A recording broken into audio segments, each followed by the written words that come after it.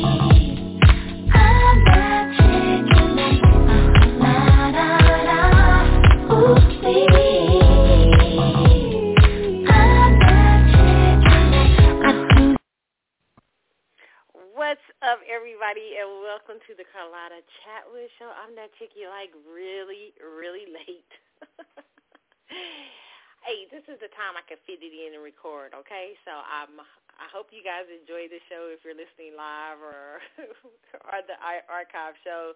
Listen, it has been a labor of love to do it, to try to find the time to do it. But I am here, y'all. So welcome to the CC show. For those of you who are listening for the first time, welcome. And let me just say this. The last show I did, what did I do the last show? We'll get to that a little bit later. But I was going to tell you guys, the last show I did, you guys really liked the Maxwell review. Oh, my God. I was like, you guys are really listening to that. All right, so we'll talk about more about that a little bit later on into the show. And, y'all know how I do. If you're new to the show and you're listening, how I start off is telling y'all about my week, okay? My week so far has been... Well, you know, it's been really good. I've been very busy. You know, March is like I'm surrounded by Pisces in my life. Like, you know, my grandmother's a Pisces. My dad's a Pisces. My husband's a Pisces. I mean, so many Pisces. I'm like, so I've been overwhelmed with Fish's birthdays. All these Piscean birthdays, okay?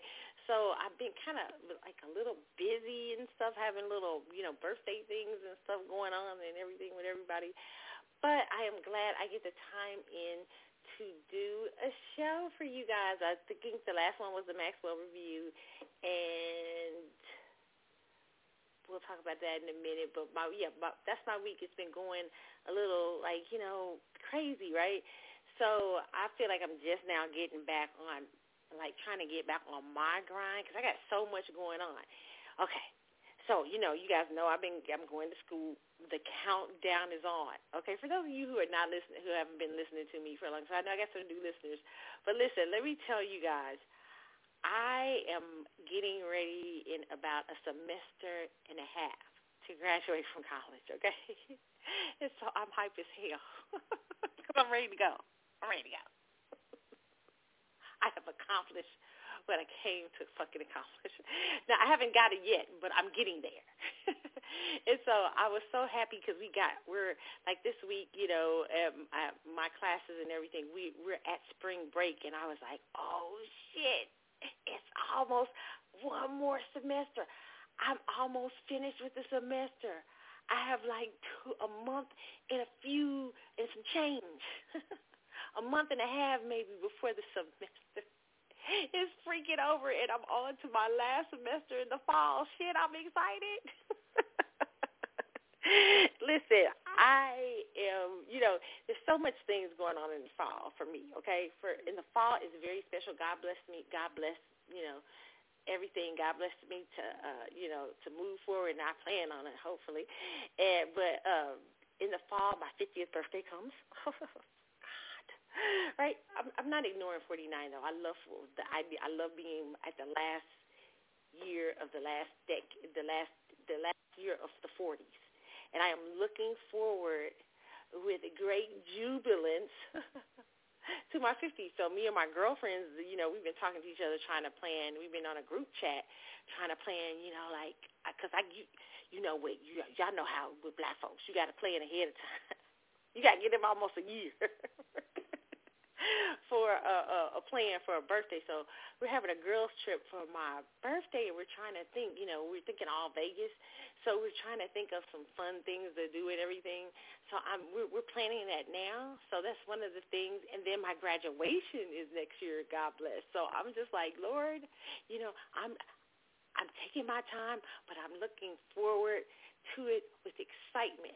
And I'm so proud of myself because this semester has been it's been very good. But I feel like I've learned so much new stuff. But I feel like my challenging semester was last semester. But I also feel like this semester is a lot smoother because last semester prepared me for a lot of challenges that I'm in now. And so we're working on a theater project at school. We're working on a series of love plays, and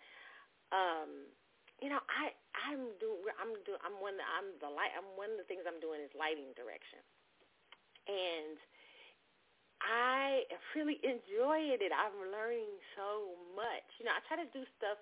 I mostly sometimes do things in front of the camera, but this time I've been working the next 2 semesters for me. I may do some things in front. Not camera, but on stage. But the next 2 semesters for me is so much more important for me to learn behind the scenes stuff. So I have directing next semester. So I'll be directing some plays and stuff like that, hopefully. And I'm just learning the basics of all the things that goes on in the theater. Again, in my life. I knew it years ago, but now I'm learning it to finish up my theater degree. So I've been enjoying that. And so when spring break came, I was like, yay, woohoo, because I needed a break. So I was so excited, and I was just proud that I made it this far into the game, and I'm close. I'm inching very close to my goal. So I'm extra excited about that, okay? What else did I this week? Spring break's coming. I got it coming up. I'm so excited. I got a new trip that happened. I can't tell y'all. But I'll tell y'all afterwards. Y'all going to be so shocked when I tell y'all. I'll tell y'all afterwards. But listen, it's just been this week has been so groovy. I got to talk to an old girlfriend. Me and this girl, we've been friends for years. So we had a great discussion the other night, just shooting the breeze like girls would do. And so that was fun. I got to talk to both of my girlfriends, two of my best girlfriends I hadn't talked to in a minute. So that's been great. So that's my week, My week has been, light for theater and spring break coming, and I am excited about that, okay? So, what else? Man, I hope y'all been having a good week, okay? I hope it's been, you guys have been enjoying your week also. You know what? Here's what I wanted to start off talking about. The other day, I was watching The Wendy Show.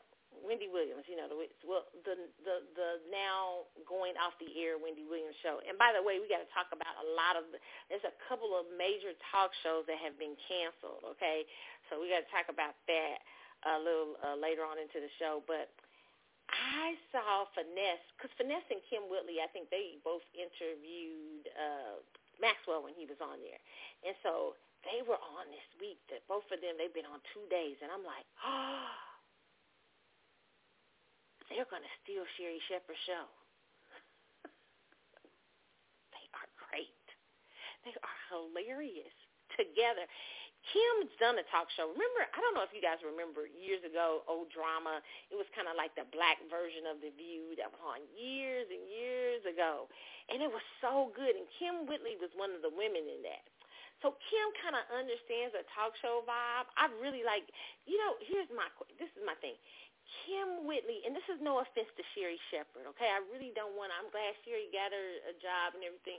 I don't want to be mean, but I will say this. Kim Whitley is everything that Sherry wants to be in terms of funny and comedic. It's just natural for Kim, right? I love Kim for Wendy. She's bold. She say what she think. She don't get too out there, but she say just enough. She got enough edge. Sherry ain't going to have that edge, but Kim got the edge. And I like Finesse to balance her. Oh, is that how you say his name, Finesse or whatever? He's great as a balancer, and he's funny, too. I like them, too. I wish they would have gave that to somebody like them.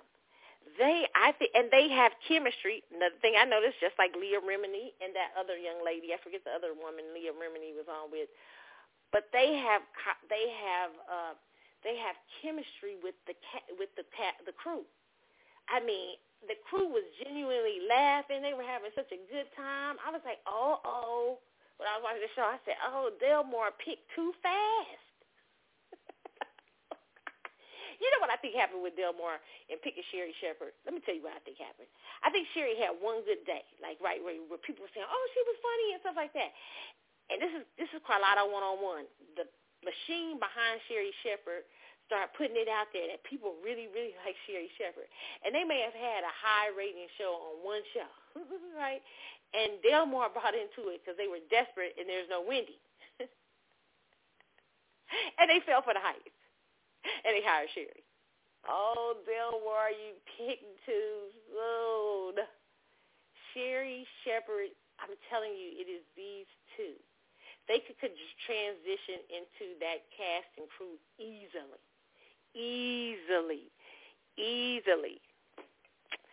I think they made a mistake. No offense to Sherry Shepherd, but I do think they made a mistake in choosing her, okay? But we'll see in the fall. I could be completely wrong, okay? But I wasn't wrong about some things that we're going to talk about later on. 2 talk shows that I told you guys were heading to the great talk show Heaven in the Sky. And we'll talk about that, okay, a little later on. I have not caught up on any of the reality shows. I think I saw a little bit of, what was it, Growing Up Hip-Hop? Y'all, I don't know, Only thing I kind of be interested in is Love After Lockup. And I was talking to one of my old friends from back in the day. And I was telling her, I said, you need to be, because she got somebody she's dating, dealing with that's in, jail. And I said, you need to be on the show. I mean, for real. I'm serious. And I think, so I'm trying to get her the information for the show. I think she would be a great addition to the show. But, reality TV, I said, I would never come on reality TV, but I thought that she would be a great addition. Reality TV is just, I don't know, like, I hate stuff like The Bachelor, The Bachelorette. I used to love Flavor of Love for its dysfunction. But I hate shows like I don't even understand why people go on there to find love. Because I'm like, these people are going to have they're going to have just a complete fun. I remember I saw one show where they tried to do a Black Bachelor guy. This was a long time ago, and it wasn't on The Bachelor. It was just like a show, a knockoff from The Bachelor. And, oh, my God, you talking about the worst. I mean, the dude was sleeping with about 4 or 5 of the girls. It was just hideous. So, yeah, I don't know. I don't know. Reality, I don't know how people do the reality TV thing, but I did audition years ago when I was young. There was a show years ago called, what was it? Oh, my gosh, Beginning or Something New or something. I forget it was. I was probably in my early 20s, maybe 25 or 26 or something like that, and I auditioned for this reality show. And so you get to, like, you go rent. I guess it was sort of like an American Idol. And by the way, I've auditioned for, like, stuff like the X Factor. I think I've told you guys that before. And I got up a little bit, but, then I got cut after a certain amount of time. But I auditioned for this, I forget the name of it, Start New Beginnings. I forget the name of it. It was an old one. And one of Toni Braxton's sisters was on there years ago. I think it was Tawanda or something. It was like years. It was like I had to be in my maybe mid-20s. So So I went to the audition, and then you go to different rounds. So as they like you, you go different. They had you going to different tables and stuff like that. So I finally got at the table, this main table with the other women around the table, the group they are liking to pick for this show, and they had a psych at the table. And I knew when I saw that psych, I knew they were looking for crazy. I knew it. Because they were sitting there, they let us know there was a psychiatrist at the table. And immediately, as they went around the table and people were talking, I realized the problems I think I have are not that deep. I'm not going to give them good TV. And, I've always been, like, I talk on here about my life and I give y'all some things, but I'm a Scorpion Libran. That means I'm a fool. So I don't really give you what you think I'm giving you. But I feel like I could not let people see so many certain things, right? There's just an air of privacy I like. Even when I go, like, I'm really an introvert. The show doesn't reflect that. But I am really an introvert. Like last week at the Maximum concert, I was laughing because I've set up front so much before in my life. But the truth of the matter is, I'm going to be honest with you, something I've never said before. I like the front just because I like to see people up close and everything. But the truth of the matter is, I really like corners, hidden and stuff like that. Because I have this battle with my ascendant and my sun sign. My sun sign, Scorpio, says, go to a little corner. My Leo sign says, be seen. But I really prefer, like, I'm always uncomfortable where there's where you're right up front. So sometimes I love to be hidden, hidden but in plain sight or something like that. It's I have such a weird thing. So I have this, I am at the core of me an introvert.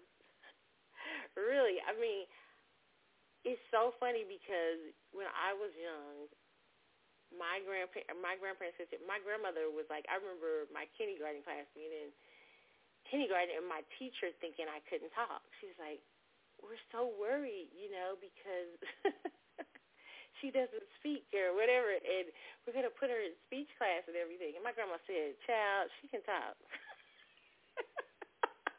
My grandma said, I don't know what she up here showing y'all, but she can talk. And so I went to this speech class, and I will never forget when the teacher comes, my grandmother comes back to parent teacher conference or whatever. She's like, she knows everybody in the class. She knows them all by name. She knows what they like and what they don't like. But what people didn't understand, yes, I did know all of that because I watch people. I'm a people watcher.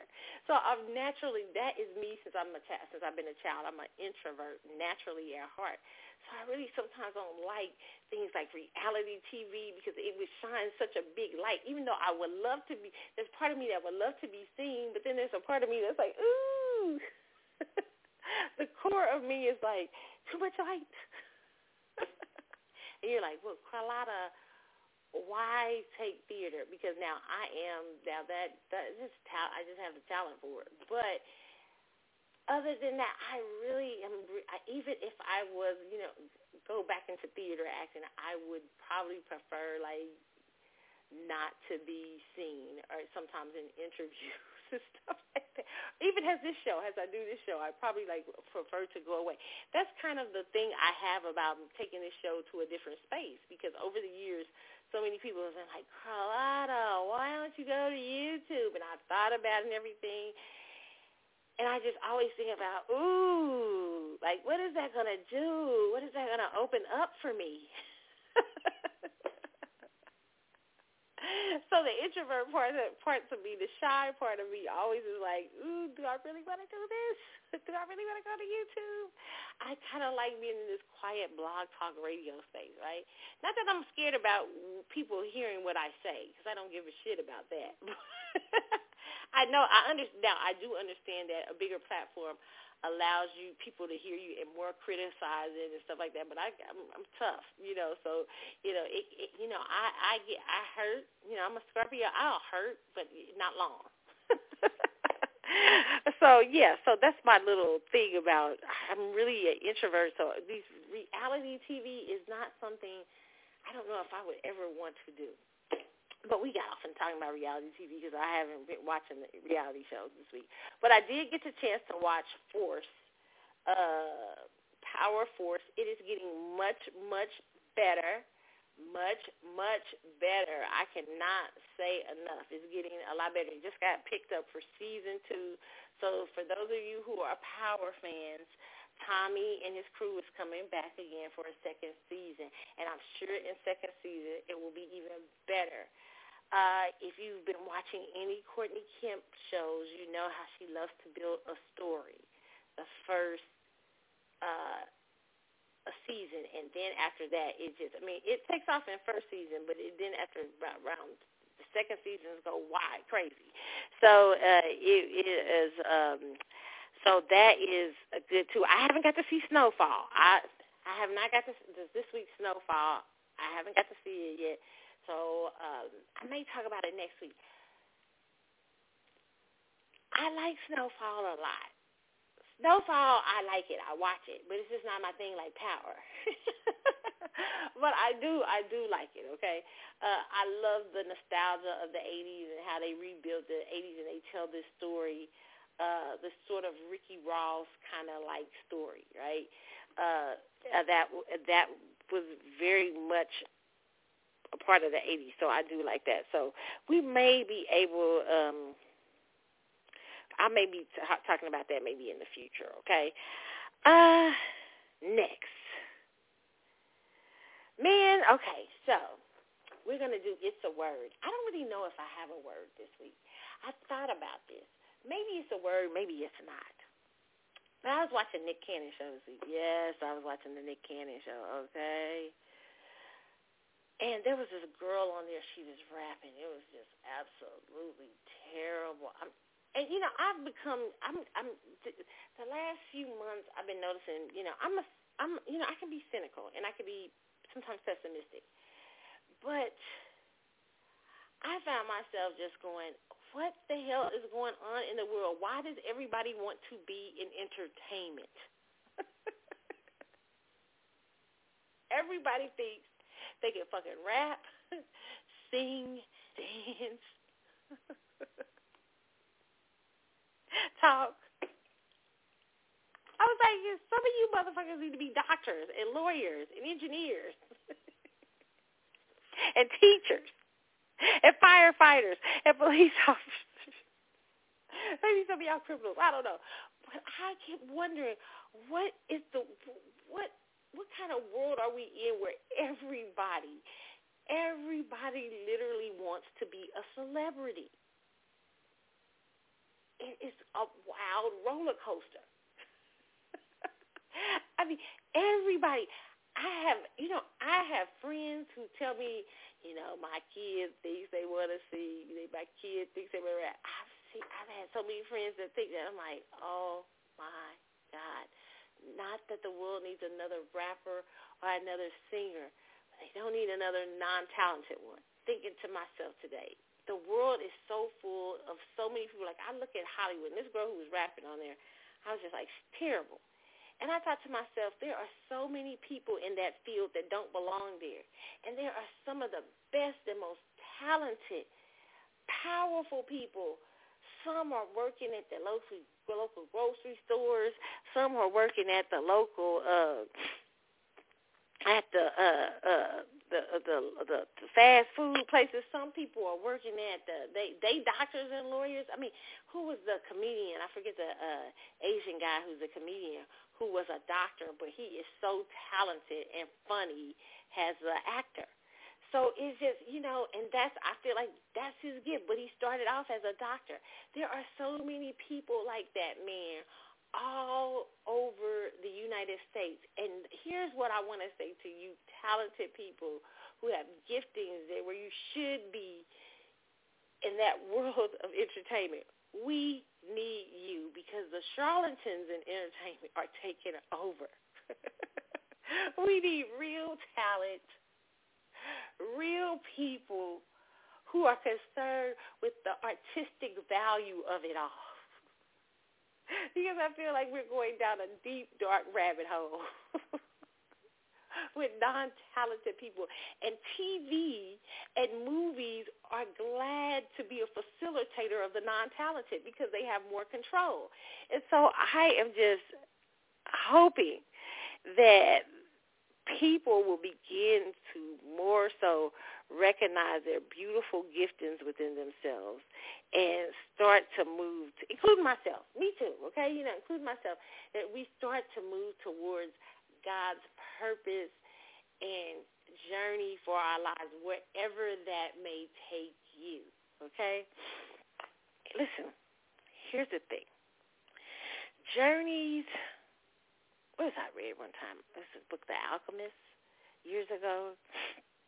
I read The Alchemist. And sometimes, our journeys can take us to places far away, places that we never thought we would go, in our lives. Our talents, our gifts. My spiritual mom used to always tell me this scripture from the Bible, and when I get discouraged, I always remember her. I just hear her voice always saying to me, "Your gifts will make room for you, Keisha." You hear me? Your gifts will make room for you. And I want to say, and she would always add, your gifts will take you before kings and queens and stuff like that. Your gifts will make room for you. I don't know why I want to encourage somebody tonight with that. Your gifts, your talents, your skills will make room for you to go forward in whatever that journey is, okay? So I just want to encourage you guys to get in your right places. We're in a time right now, a very confusing and deceptive time. It is so deceptive. It's so much deception out here. I'm just like, I'm unnerved by it. I'm just like, the news, everything, media, it's just so, everybody's got an agenda. It's hard to open up your third eye and be able to see clearly because there are so many people. We live in a time where people don't really want to see clearly. You know what I'm saying? And I'm about to do a little sidebar here. Hopefully I can catch my thought when I'm come back around to it. But we live in a time where people don't want to see the deception around them. People don't want to see the evil around them. I remember in the Bible, the prophets would come forth in the Bible. And if you ever read the Old Testament and stuff in the Bible, a lot of the prophets, when they would come forth to give people the news that, hey, it's not doing so well. We're not doing so well as a people or as a group or whatever. The Bible says some groups would ignore prophets. They would have itching ears. They'd rather not. They'd rather hear good things instead of bad things. They would rather hear lies so they could be in deception about where they're at mentally, physically, and spiritually. And I feel like we live in such a time as this because we rob ourselves every day, of understanding where we're at. And we don't sometimes want to see it as a society. We'd rather have itching ears. We'd rather close our eyes to it. We'd rather not see it. We'd rather believe the unbelievable. We'd rather be coerced into believing everything is good and not taking action in our own lives to open up our own eyes, because it's a bold thing when you walk with your spiritual eyes open. It's a very bold thing. It's a very revolutionary thing.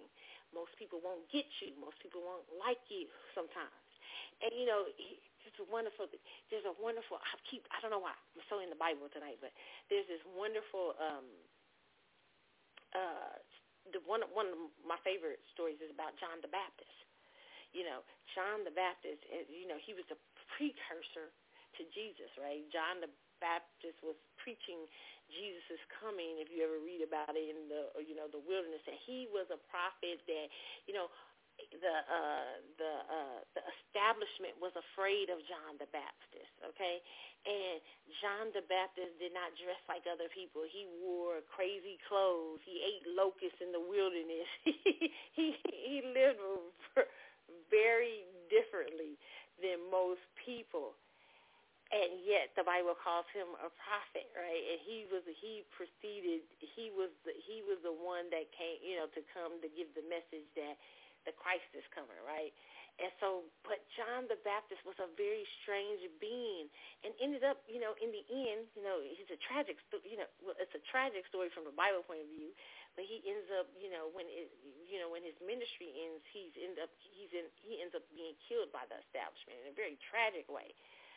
But John the Baptist understood what he was called to do. He understood his purpose and who he was.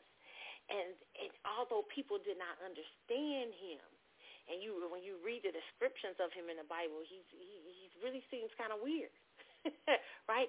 Because he was open to the time spiritually, and sometimes he would even be confused about that time. You know what I'm saying? But he understood that something greater was at hand, or something greater was afoot. So it is why I'm telling you guys that story, because it is a bold and brave thing to walk with your spiritual eyes open. It will not be an easy task. People won't like you. People will criticize you. People will say all kinds of things.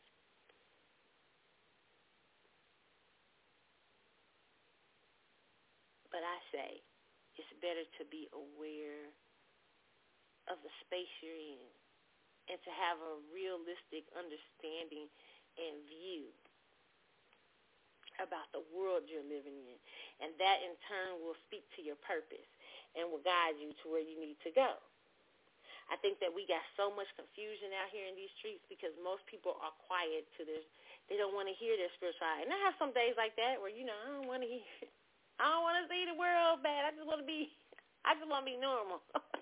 I don't want to have my spiritual eyes open. You know what? I just want to be normal out in these streets. But when you are a person who decides that you're going to be aware,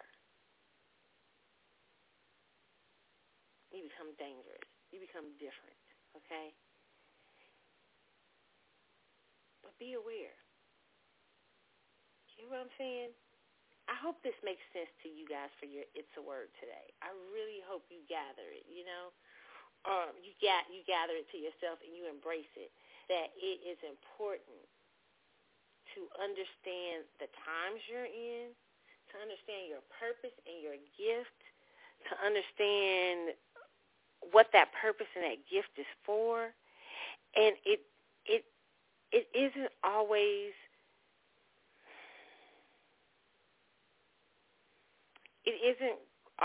easy to embrace the pathway that is for you or that God has for you. But I'm sure that if you embrace it, you will go towards great things. Your gifts will make room for you.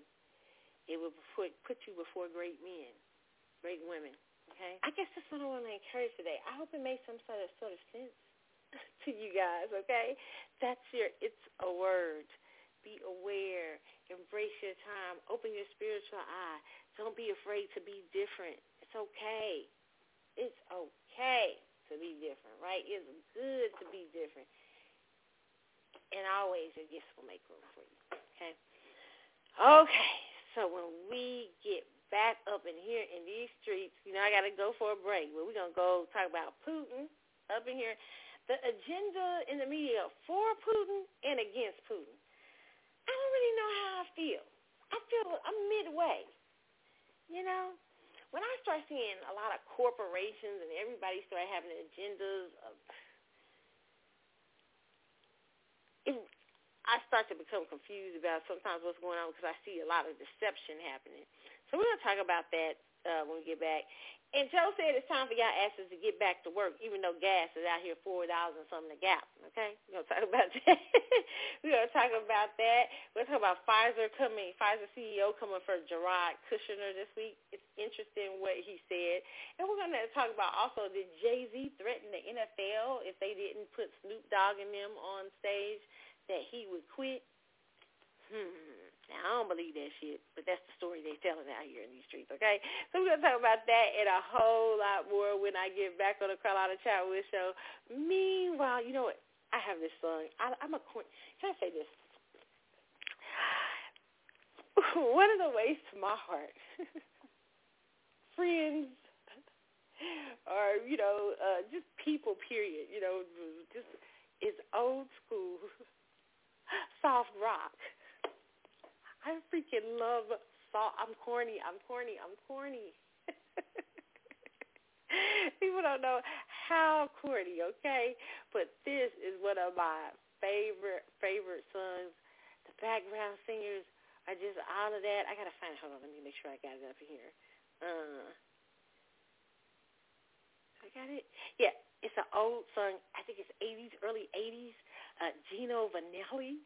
Oh, my God. I just want to stop. Every time I hear this song, oh, my God, it transports me to another place and time. It's the CC Show, y'all. Here is Gino with I Just Want to Stop. I'll be back in a moment.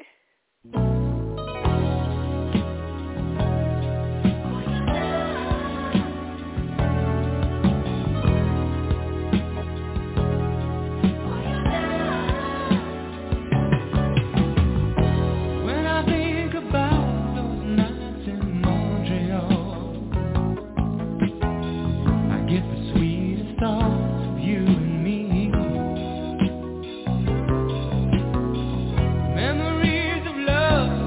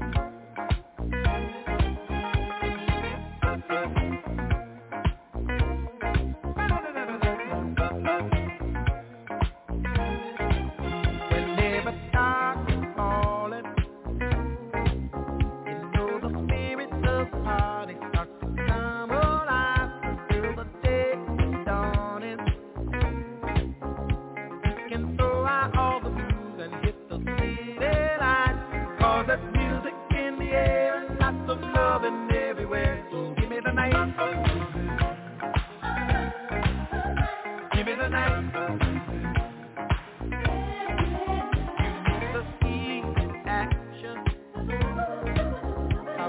Dine, a glass of wine, a little late romance. It's a chain reaction. We'll see the people of the world coming out to dance. 'Cause there's music in the air and lots of loving everywhere. So give me the night. Give me the night.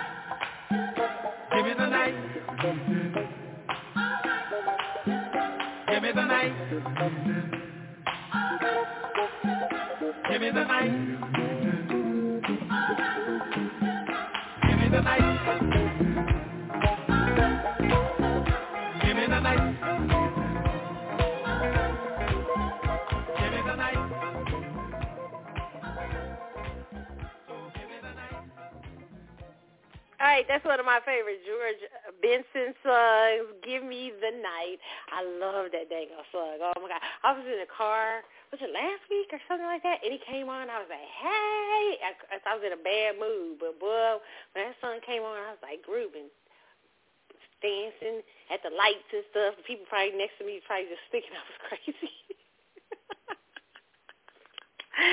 Oh, yes, that's my jam, okay? All right, it's the CC Show. I am back, and I already see they trying to make y'all like Biden and get out in these streets. See, it's nothing like a good war to come through to make a bad president look good, huh?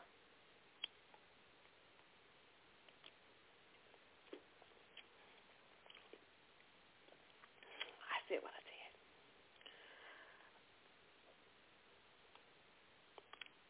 Let's talk about Biden real quick, but I just saw this article.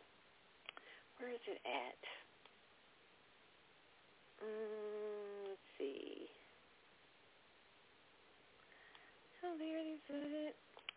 New polls. Huh. What new polls are these? Americans changing opinions on Biden, Putin, Zelensky. Okay? Americans' perceptions of Russia and Ukraine leaders have changed significantly since the beginning of the conflict in the Ukraine 2 weeks ago, according to a new poll. But perceptions of their own president shifted only slightly. And the news media would love for you to shift forward all the way, okay? It says, as Russia's invasion of Ukraine continues to dominate headlines, a new Economist YouGov poll released Thursday reveals how the conflict is shaping Americans' opinions of the three leaders. The poll found that Americans hold Ukrainian President Vladimir Zelensky in high regard while increasingly viewing his Russian counterpart, Vladimir Putin, as weak and threatening. President Joe Biden also saw a modest bump after months of declining approval. The share of Americans who view Zelensky favorably has doubled in a couple of weeks, with a little change to the share who view him unfavorably, reads a YouGov News release. The poll of 1,500 adults conducted between March 5th and March the 8th found that 60% of Americans views Zelensky very favorable or somewhat favorable. Just 17% view him unfavorably. The positive perception of the pro-Western Ukrainian leader among Americans is up considerably since before the conflict broke out. Listen, here's the thing about America. The Americans, and it's very scary to me because how Americans can, we sometimes as Americans don't know a lot sometimes about the political side, and sometimes we make discernment and judgment over things we have no clue about. And I think it's so sad because I know something, I feel in my spirit, something's going to come through and it's going to jolt Americans out of their comfortability and of, how they're perceiving people based on personalities and everything like that. It's just a very sad thing. Even the idea of, like, I had somebody get mad at me because I put that Donald Trump thing up. It's a friend of mine. I've been knowing him since grade school. But I put the Donald Trump up because, hey, I like Donald Trump's policies better. I don't have to like you personally. I don't think politics is a personal game. I think Black Americans have made a huge mistake of thinking that people have to come to their churches, be personally, hold their babies, kiss them, and everything. One group who should know that shouldn't be a factor of likability. The one thing that you need to show is policy and that you're going to get them across is us. Because likability has gotten us crushed so many times. So I'm not a person that has to like a politician. But I also understand the long game. And I also understand what's happening in a globalist world. I don't see the world any longer as Democrats, Republicans. Even though I talk about Democrats and Republicans, I don't see them as that. I don't even think they're that in America. Not the world, in America, because America is a two-party system. I don't see American politics any longer as Democrats, Republicans. I now see globalists and nationalists. And this is a very big, I think people have to have this understanding moving forward because you're going to have neoconservatives who are going to lean kind of sometimes with Democrats because Democrats is that majority party right now who is pushing the agenda of globalism politics. And then you have this far right side pushing nationalism politics, that America first. And hey, listen, I live in America, so I agree that citizens should hold special, if you're an American citizen, of course your government and people should think of you first, right? They're here to fight for you. Doesn't mean that you don't care for other people around the world, but you don't want to be, there's a story they used to tell when I was young, the woman on the block who took care of everybody's kids but her own, and her own kids went to the penitentiary. You don't want to be that person, that group, that person in the world. And it seems like America has become that, where they take care of everybody else's space around the world, but they don't take care of their own citizen groups that we have here. So in some ways, I understand that a lot of race issues and problems have flown under the flag of nationalism. I understand that nationalism is an ideology, and that any ideology, including globalism, can be used for racist, white supremacist agenda. Okay, I'm drinking and talking to y'all. Y'all know how I do a messy shot. So that doesn't. Hey. So for me, it doesn't move me. I don't look at everybody. I look at Donald Trump as a nationalist. I think that now is he a globalist business wise? Of course. But I did look at him as his policies, even though some of his policies were not helpful to African Americans, but the overall political agenda of fighting, of helping America start to see itself helps Black America, because Black America is living in America. So to me, when you start to put the citizen first, even though Black America has a fight to become citizens, right? You know, it still puts us in a better position where we're doing it from a nationalist standpoint, in my personal opinion. So, you know, and there can be people who argue with that. I get, but I think when we see with open borders and other things that there is less of emphasis on making sure that the citizen is taken care of first. Sometimes we start to see a world of where people who are non-citizens become more important than the citizens. So that it's kind of a crazy world to me, like that, you know, with in that perspective of. So, and I think globalism wants that. Globalism's idea is that there are no borders and no walls and stuff like that. It can be very tricky. A great utopian idea, but it never ends up being utopia, now does it? There's always some great dictator who comes through and wants to run shit, right? When you try to take down the walls of the world. There's always an Alexander the Great. There's always a Napoleon. A Nimrod? There's always one. Who sees the world being borderless and utopian-like has their chance to rise to power. You know, listen, I'm a person who thinks you're supposed to have differences. Differences are good. I don't.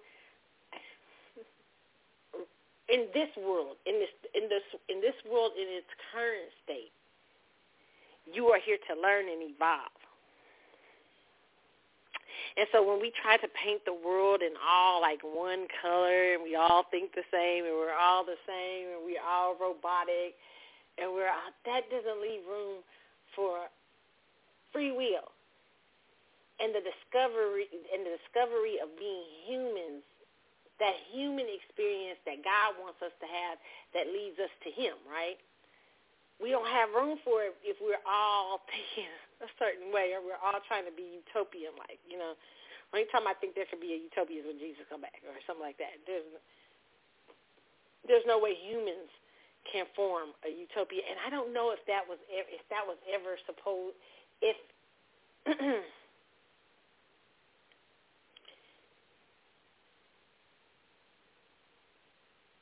if that should be the plan, because I think that a world without challenges is a world without growth. Just my opinion, okay? But it's very interesting, this thing with Putin, how this is going.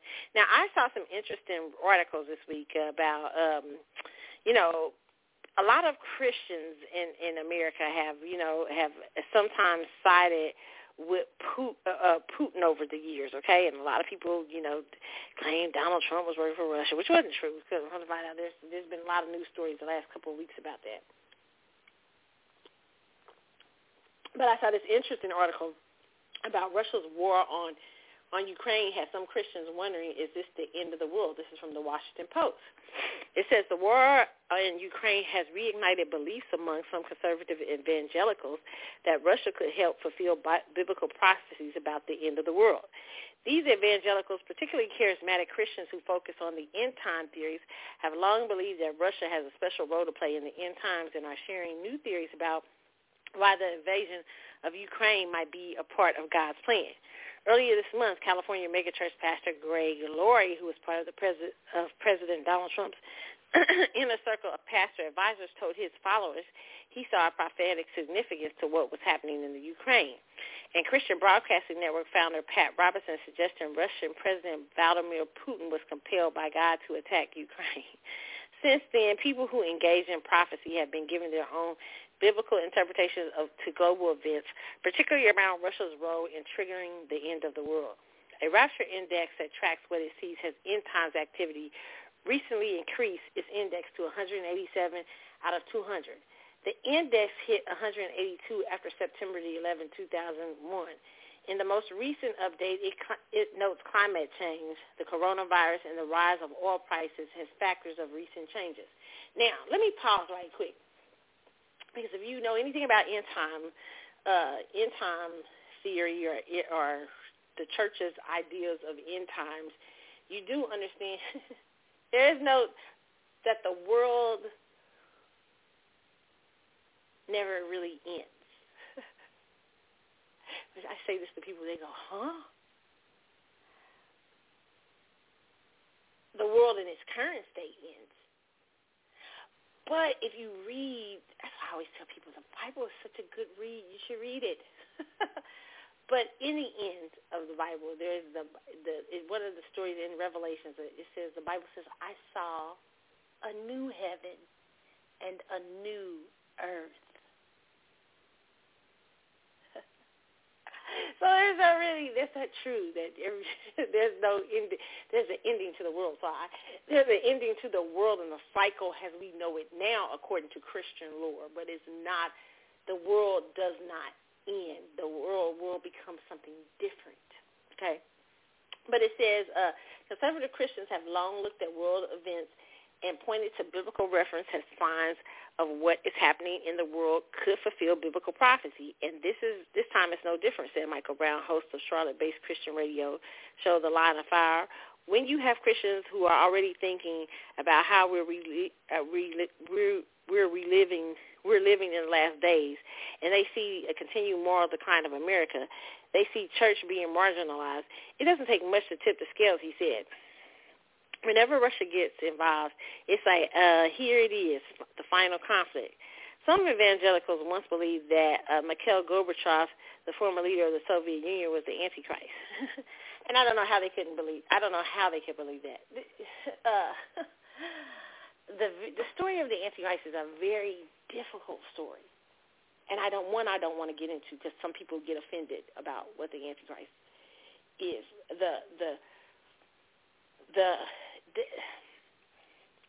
I always tell people, please, if you ever study, one of the great things to study is biblical end times, because biblical end times, you'd be shocked about some of the world events and some predictions of the Bible and how it sees different biblical scholars see different things, different ways. I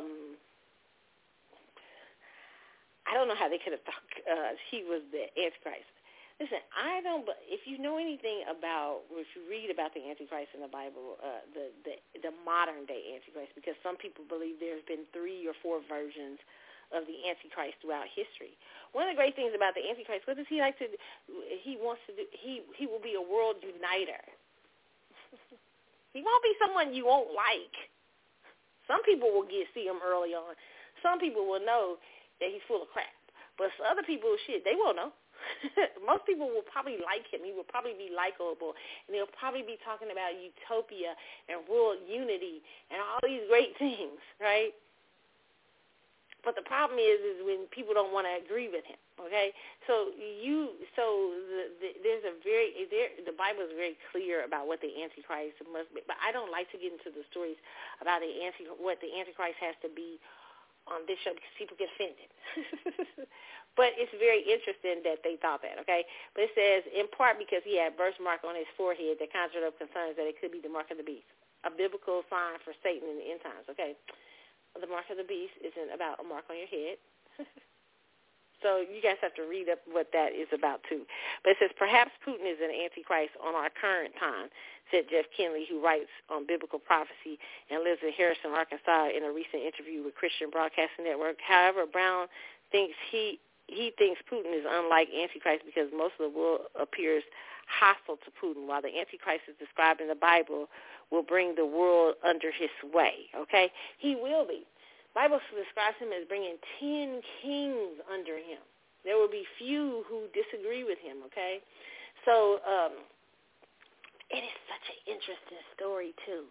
I remember years ago I was in a political science class,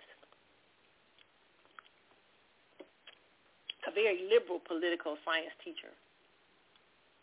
And we were talking about politics and everything and the way the world was going. And he goes to me after class, he says, how do you know so much about, the political sphere, the young you are? I said, you know what, I've studied a little bit the Bible end times. And he was like, what? I was like, listen, man, it's telling us all about this stuff. Right? So it's like, it's, man, because the end times is very political. It's not, where you see the wars in the Midwest, the Middle East and things like that, it's also biblical. Biblical, theocracy-like, yet very political. Man, it is interesting times that we live in. So I thought this article was interesting. I don't think somebody like Vladimir Putin will be the Antichrist of the Bible, if you believe in the Antichrist. You'd be surprised. A lot of people around the world do. Even in one of the places in Israel where they built up this wall because the Bible says that when Jesus comes back, he steps his foot onto the Mount of Olives. There are so many people, especially in the Middle East world and stuff like that, who believe in biblical prophecy. So, and they move in such a way, has that way. But I will tell you that my personal belief in reading about the Bible and stuff, the Antichrist has to be a likable character. The greatest look of the Antichrist I have seen, that someone who the Antichrist might appear like, in my personal opinion, is, remember when Barack Obama, I'm not saying Barack Obama is the Antichrist. That's not what I'm saying. He is not. I don't believe that. But Barack Obama, when he was at the height of everybody was liking him, people were coming, crowds were coming, everybody was attaching him. That is how I believe the Antichrist will be. He will not be likable. You will like him. Some won't. Because some people will see him immediately. The Bible says so many interesting things about him, too. So that's why I would say this. Vladimir Putin is not the Antichrist. If he's likable, if he's not liked right now, that you wouldn't be the Antichrist. Donald Trump's not the Antichrist. If he's unlikable, he's not it. He will deceive and sway the world, including people in the Middle East, where there's a great religious war.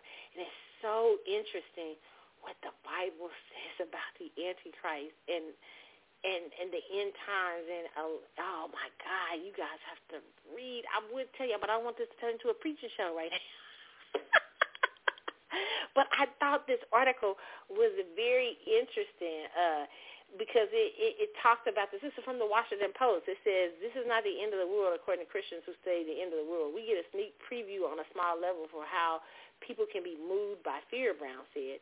It's providing an insight into how we could quickly go to a situation where everyone agreed worldwide to certain standards. If you don't do this, you can't participate in real life. Listen, the Bible has been predicting this for years, that there will be a time when people will be required to have a mark in their forehead and hand. Now, it sounds crazy, but I saw a thing the other day on Good Morning America where somebody's getting chips put in their hand. So, listen, it's an interesting life we live. It's an interesting world and how the spiritual speaks to the political, and we're moved by faith in so many ways. Even if you're not religious, faith very much influences the world.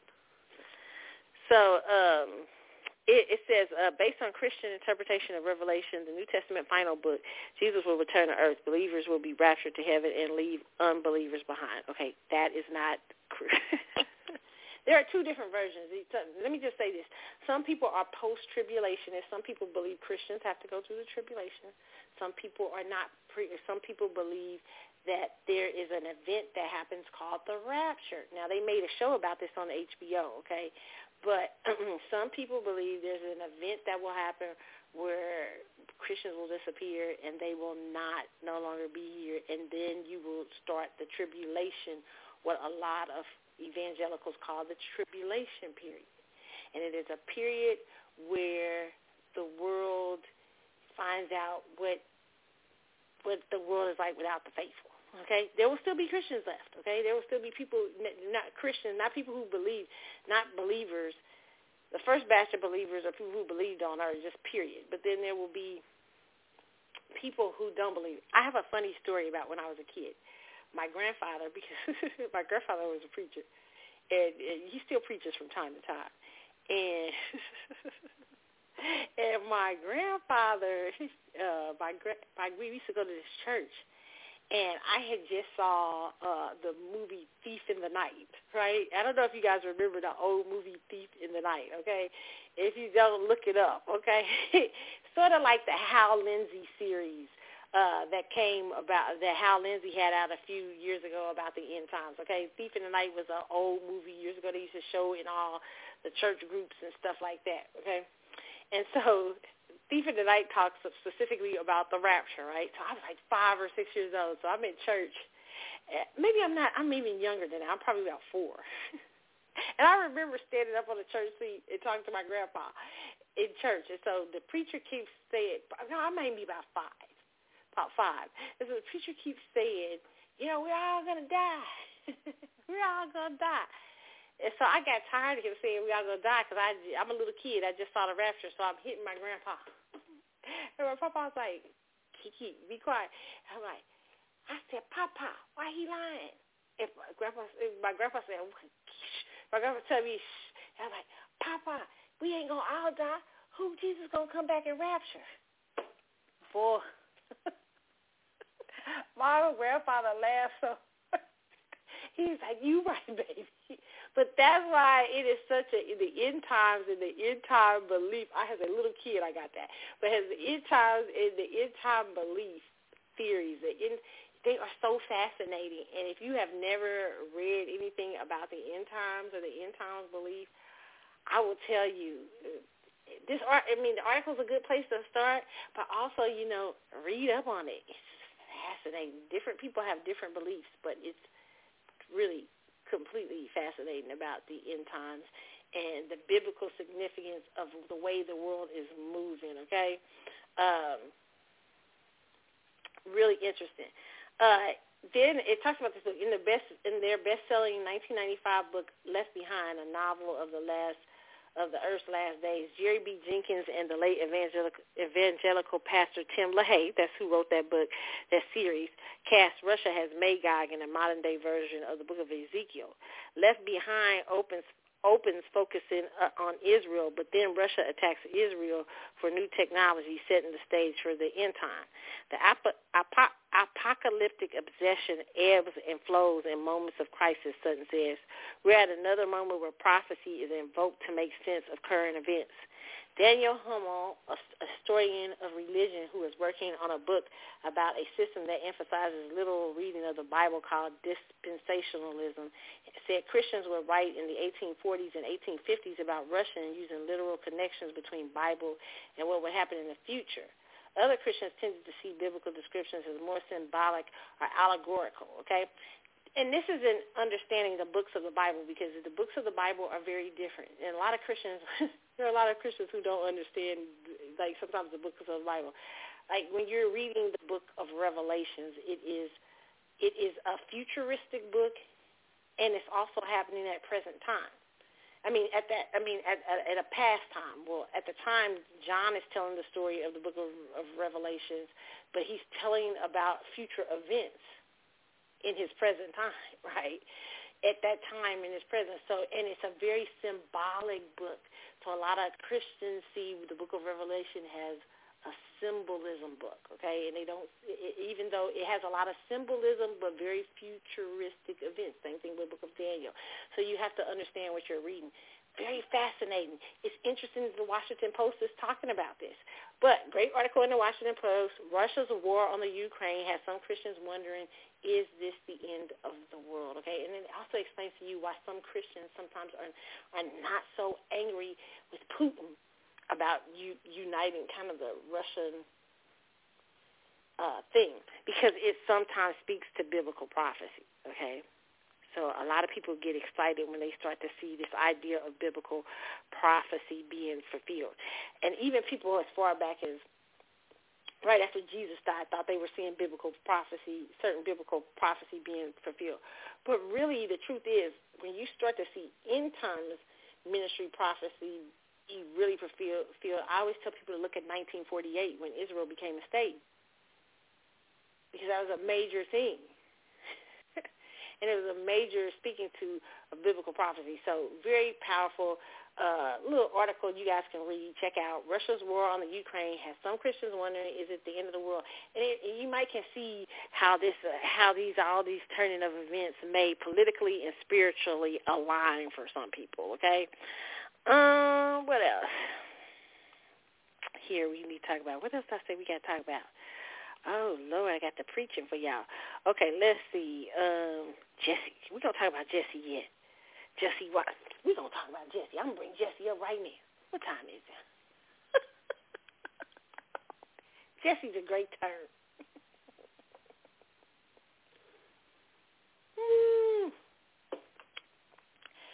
Lord wrote a tape. Where Jesse at? Where Jesse talking that crap? Jesse going out there. Jesse Smollett today got sentenced. Now, it ain't funny.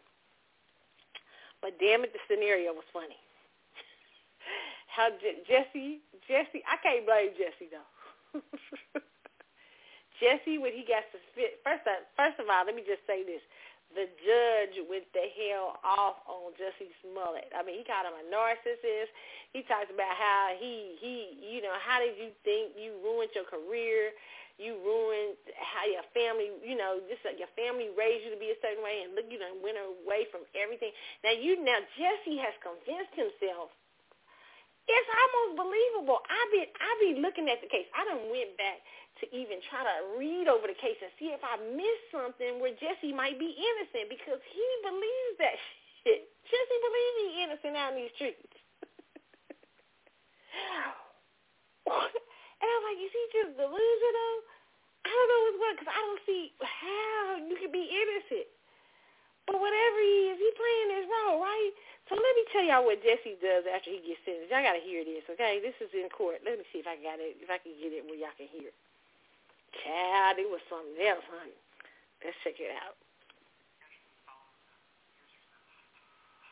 Sentencing you to 30 months felony probation. And the probation is going to be to this court.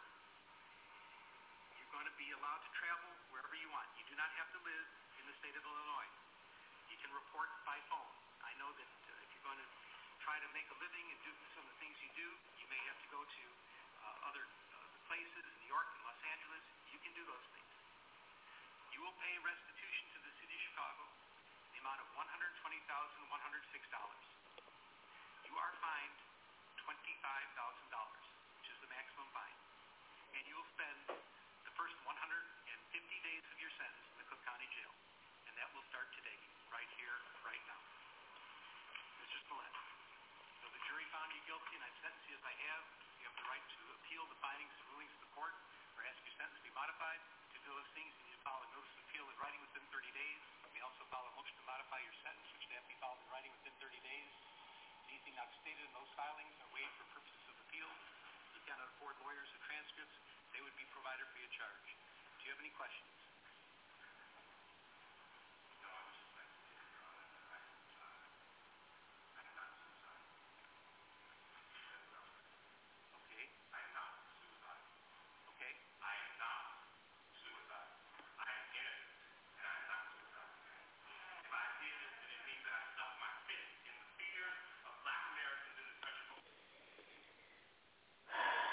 Jesse, I don't know if y'all can hear the video. The video was low.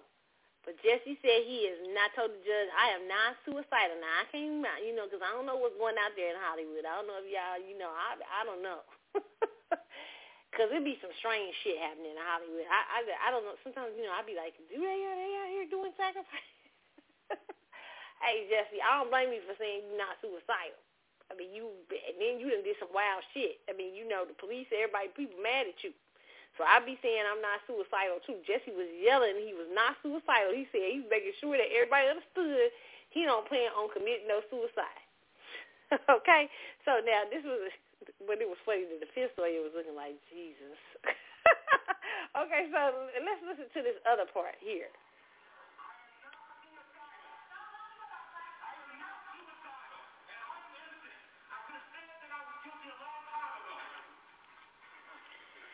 Jesse was going out holding his fist up in the air, talking about he not suicidal, and he could have said he was guilty a long time ago. Now, I'm going to just say this, okay? This makes me, when stuff like this happen, I be like, damn, maybe shit. Is he innocent? But I can't see, I don't understand. Jesse, it's just, when I first heard the story, it didn't sound right. I mean, and I would, it was celebrities on there talking about stand with Jesse. I mean, they was ready to do a campaign. You know how celebrities be doing, ready to jump on the bandwagon, right? But Jesse, most people was like, especially most black people, because we just know how we roll. And so we was like, black American people, we was like, now what was you doing out here at 2 a.m? And then 0 below, talking about you was going walking to get you some Subway. And then who in the MAGA country is going to see you talking about, who with MAGA hats talking about you Jesse from Empire? We knew right then and there. We was like, this don't sound right. I tried to look in my head, try to figure, like, how could they have got him? I tried to figure out in my head, like, how could somebody have set Jesse Smollett up? I've been trying in my head to think it through, like, okay, because he really believed, he really acting his ass off. Talking about, I'm innocent, and I could have said I'm guilty a long time ago. I'm not suicidal, and I'm like, shit, whoa. Jesse, listen, let me tell you something. I really think, and when somebody is innocent and they really believe they innocent, because there's a lot of people out here who will fight when everybody thinks they're guilty. When the whole world thinks they're guilty, they will fight for their innocence, and I can respect that. But in Jesse Smollett's case, I do not think Jesse's innocent. And Jesse, I'm sorry. I think maybe you might be going through something. You might be narcissistic. The judge was saying narcissistic. I don't even know if it's really that. I think there's a lot of things going on.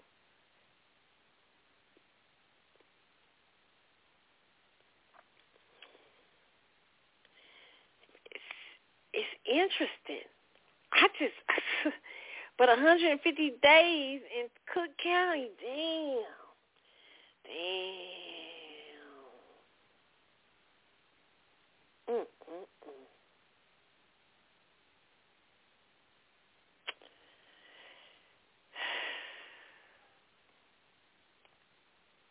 You see, they get 3 years, man. What's that, 5? What's 30 days? That 5 or 6 months? 150 days? Shit. That's enough in Cook County, they say. People say, that's shit. That's enough.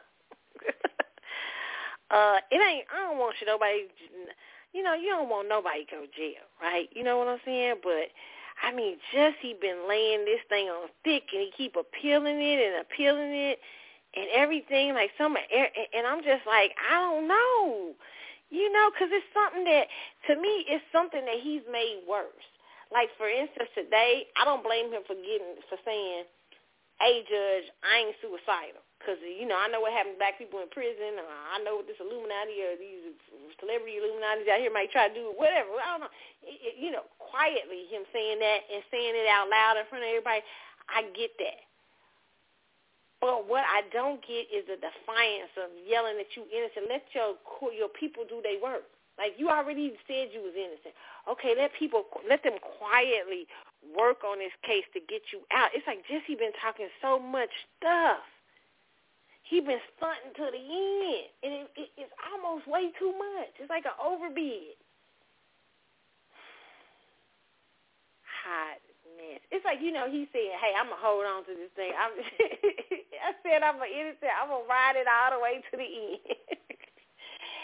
And I really, it's kind of sad because I really hope for him to get out of jail, be able to come out of jail and be able to find some sense or some sense of value or some sort of something else in his career, because he is very talented. I went to see Jussie Smollett when he was at Essence Fest, and Jussie was great. I saw him perform, and I was impressed. I was, seriously. So I'm just saying, he got talent. It's just so sad. It's just sad that he had to do all this. And I don't believe Jesse was the only one. I believe Jesse was working with some big people. I just think he can't say it. I do. I sure do. I don't think he was the only person that come up with this stupid scheme. Okay? It is what it is. Oh, man, that's just so sad. It's just a damn shame. Jesse Smollett out here in these different world. Yeah, I'm innocent. Now I'm like, damn, Jesse, you still up here. You still selling it, man. You still selling it, okay? So when I come back, we're going to talk about Pfizer CEO coming for Jared Kushner. We're going to talk about Jay-Z threatening to quit the NFL. We're going to talk about Kim Kardashian statements on hard work, okay? And let's see, what else? We're going to talk about The Real being canceled, Nick Cannon allegedly being canceled out in the street. We have so much to talk about, y'all. I will be back. Oh, and this one conversation about successful women. Are they less attractive to men, okay? So we're going to talk about that. Oh, my God, it's just so much. I'm hoping I get through this. I get through all this tonight, okay, with you guys, all right? So, meanwhile, what am I on? I'm on some, I don't know, what was I going to play? I'm kind of feeling like I'm on like a 80s kick for some reason tonight. But no, we're not going to play 80s. We're going to do Tony Braxton, You're Making Me High. It's the CC Show. I will be back in a moment, y'all, okay?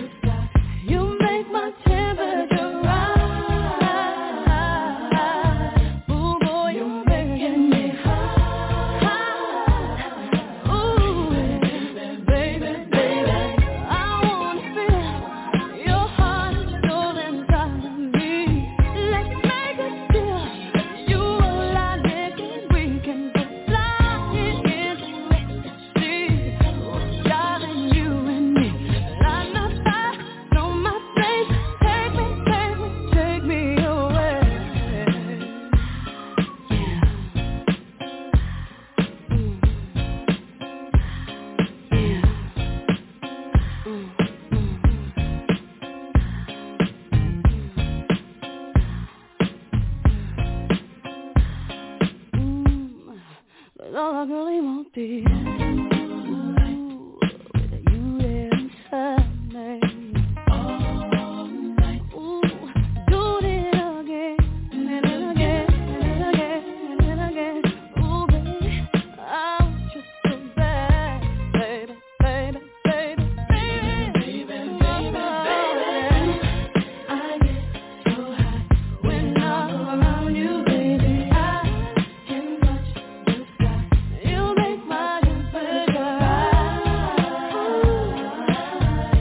Girl, you're making me high.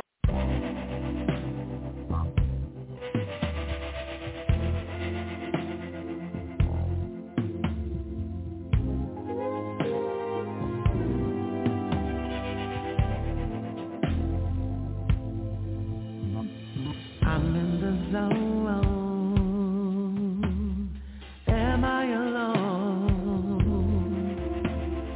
I fear that you don't agree. Oh, do you believe, babe? Do you feel the seed, baby? Decisions like this are not meant to be made alone. Can I come through and see? Will you receive me? I'm shooting all my shots. I won't miss them, no. Oh, I'm giving all I got. Never ever let this go. Oh, no, no. And if I hit that spot, accept the mission and go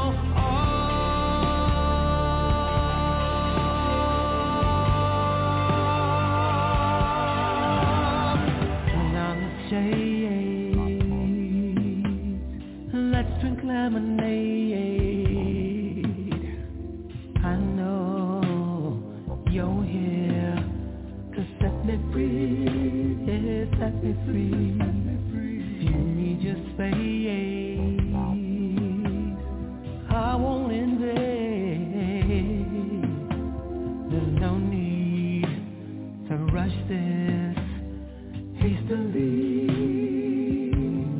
Hope you receive me and keep shooting all your shots. Don't you miss them, no. Oh, keep giving all you got. Never ever let this go. Oh no. And if I hit that spot, we're on a mission to go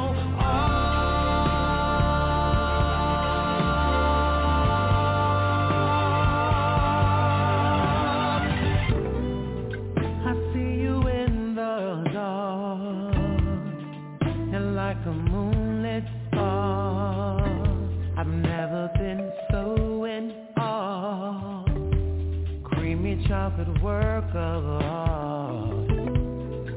Your skin is so damn soft, cocoa butter silky soft. You got the ball in your heart. Tonight you're gonna be my boss. Even if I take a loss. Yes, I'm shooting all my shots. I won't miss them, no. Oh, I'm giving all I got. Never ever let this go. Oh no. And if I get that spot, accept the mission and go off. I'm shooting all my shots. I won't miss them, no. Oh, giving all I got. Never ever let this go. And if I hit that spot, we're on a mission. For the very best in government, politics, celebrity entertainment, music news, tune into the Carlotta Chadwick Show right here on Blog Talk Radio.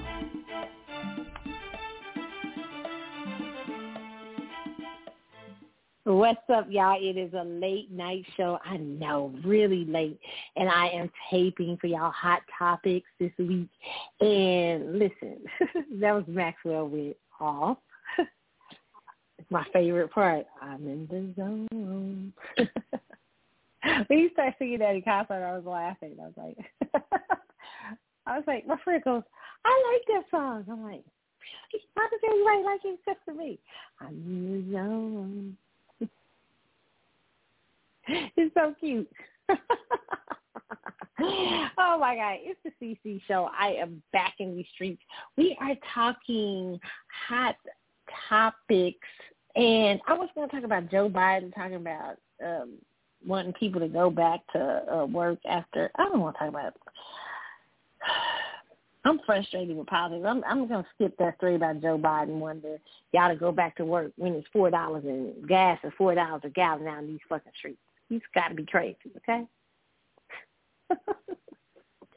The gas is too damn high, Joe. Anyway. So, what's the next story we're going to talk about? Should we talk about Jay-Z? I think so. We'll talk about Jay-Z first. About this week how Snoop Dogg was out here talking about Jay-Z told the NFL if he would quit if they didn't let Dr. Dre, Eminem, and more play Super Bowl halftime shows. Snoop Dogg reveals. I don't believe this shit. I do not believe Jay-Z was going to take his ass nowhere, okay? I said what I said.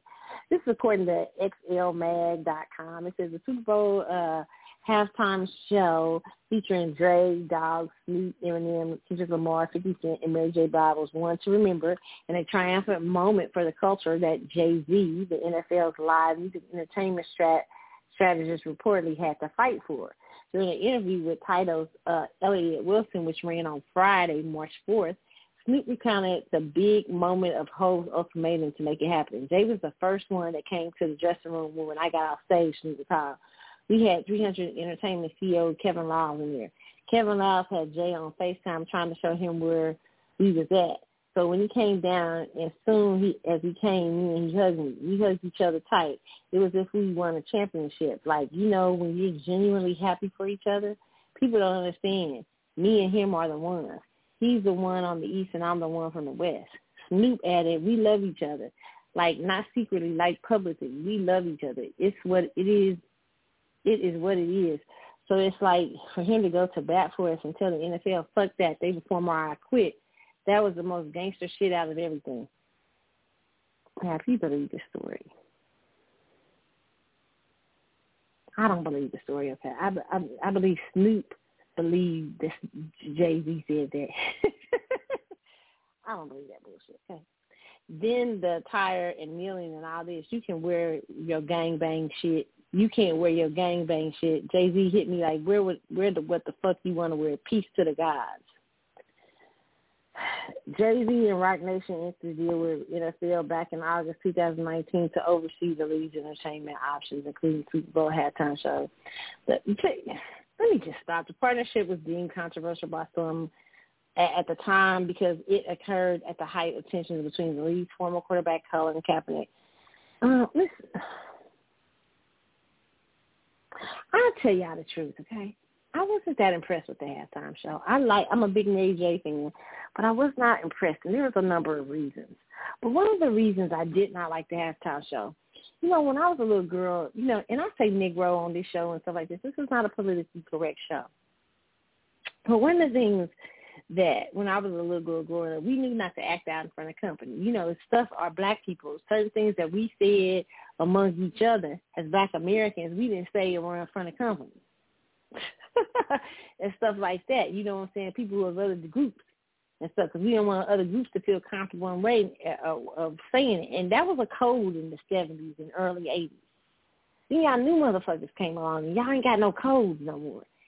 And particularly, listen, stuff like crip walking and stuff, to me, that same thing is like the N-word. It's cute to do among at the barbecue and put on a little meme and stuff, but it is not cute to go out in front of a world stage to show gang violence, because gang violence has hurt our community in such a major way. Even though the gangs didn't start off as violent and selling drugs, they start off as protection for the community.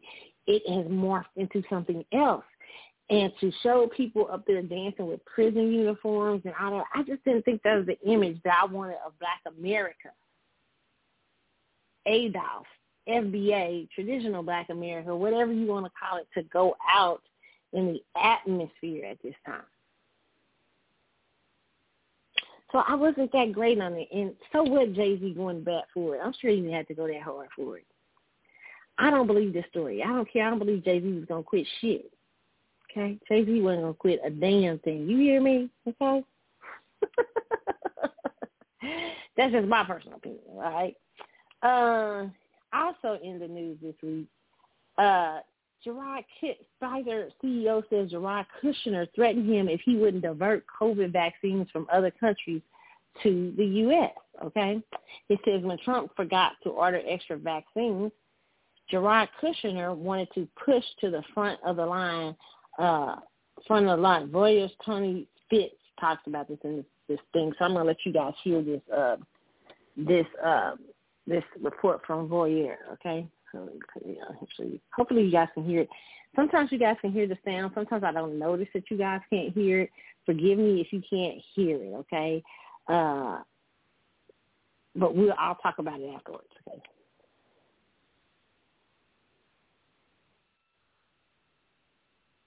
COVID vaccine at the moment, but back in early 2020 when the vaccine was just starting to become available, that wasn't the case.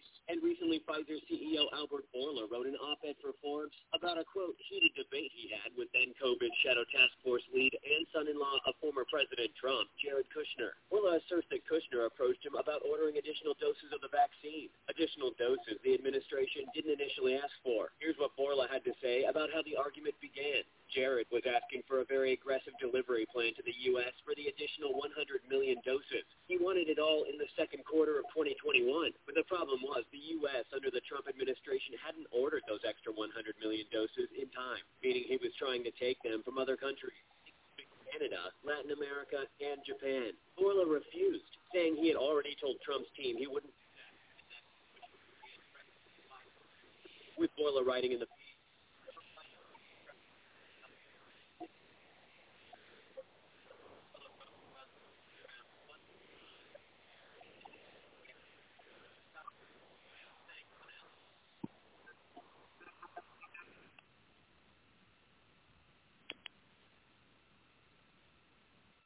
Now, I don't understand this story.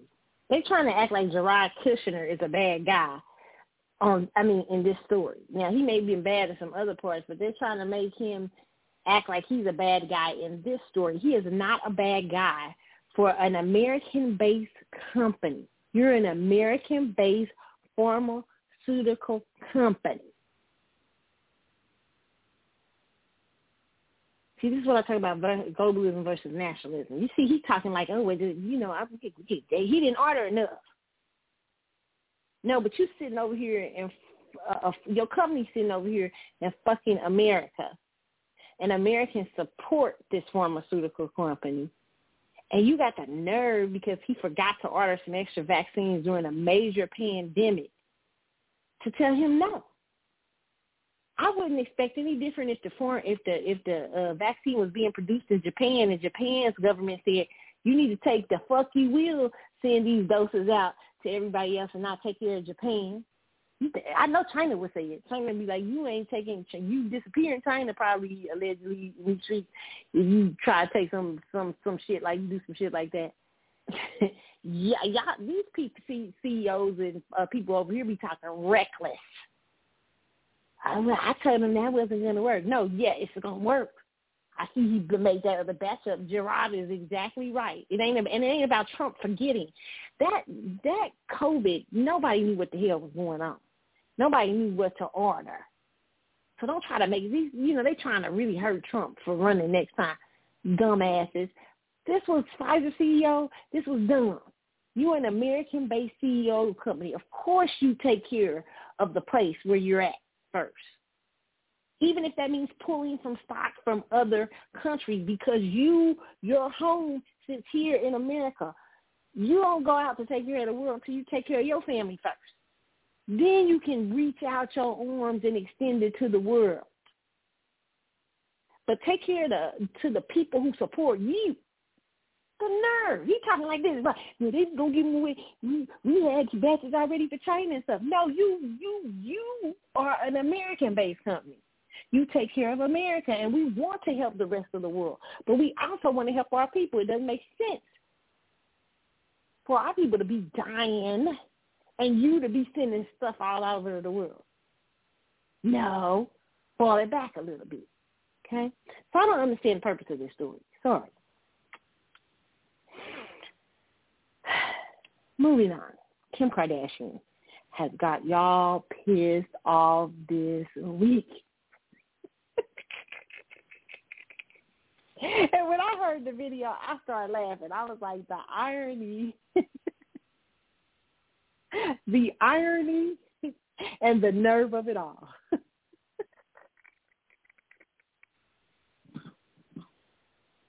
Kim and them was funny as hell. Let's hear what Kim Kardashian had to say this week about some of you bitches not working hard out there. Okay, listen to this.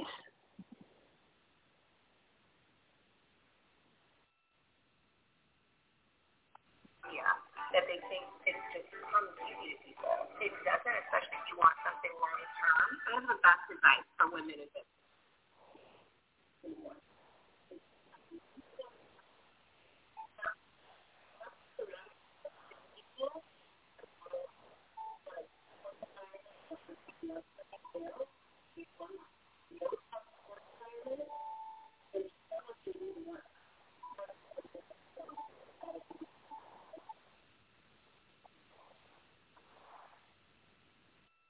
Y'all done turn these bitches into fucking motivational speakers. Y'all is funny. What's what the world is coming to?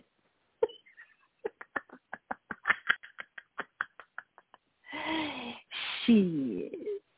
They said, just get up off your fucking asses and work. Work. And work.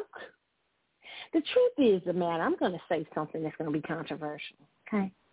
First the fuck off, Kim. You worked real hard probably on that video, that porno. Okay, porno. I said this about the Kardashians before.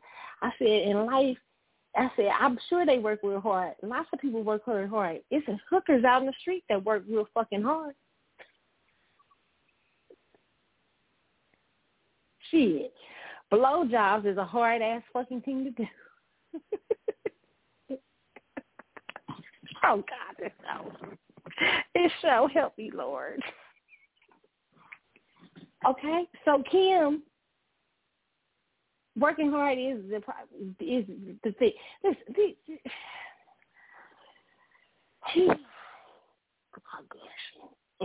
Yes. What was it, Courtney? Oh, yeah.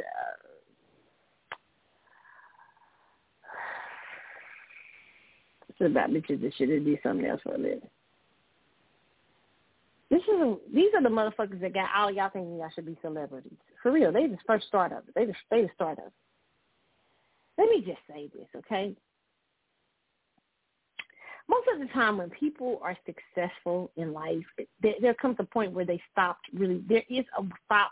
Like they may work hard in doing things to maintain it, but there is a certain flow that comes, right?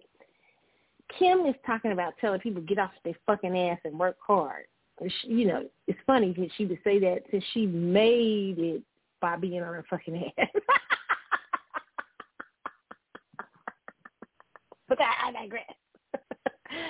Listen.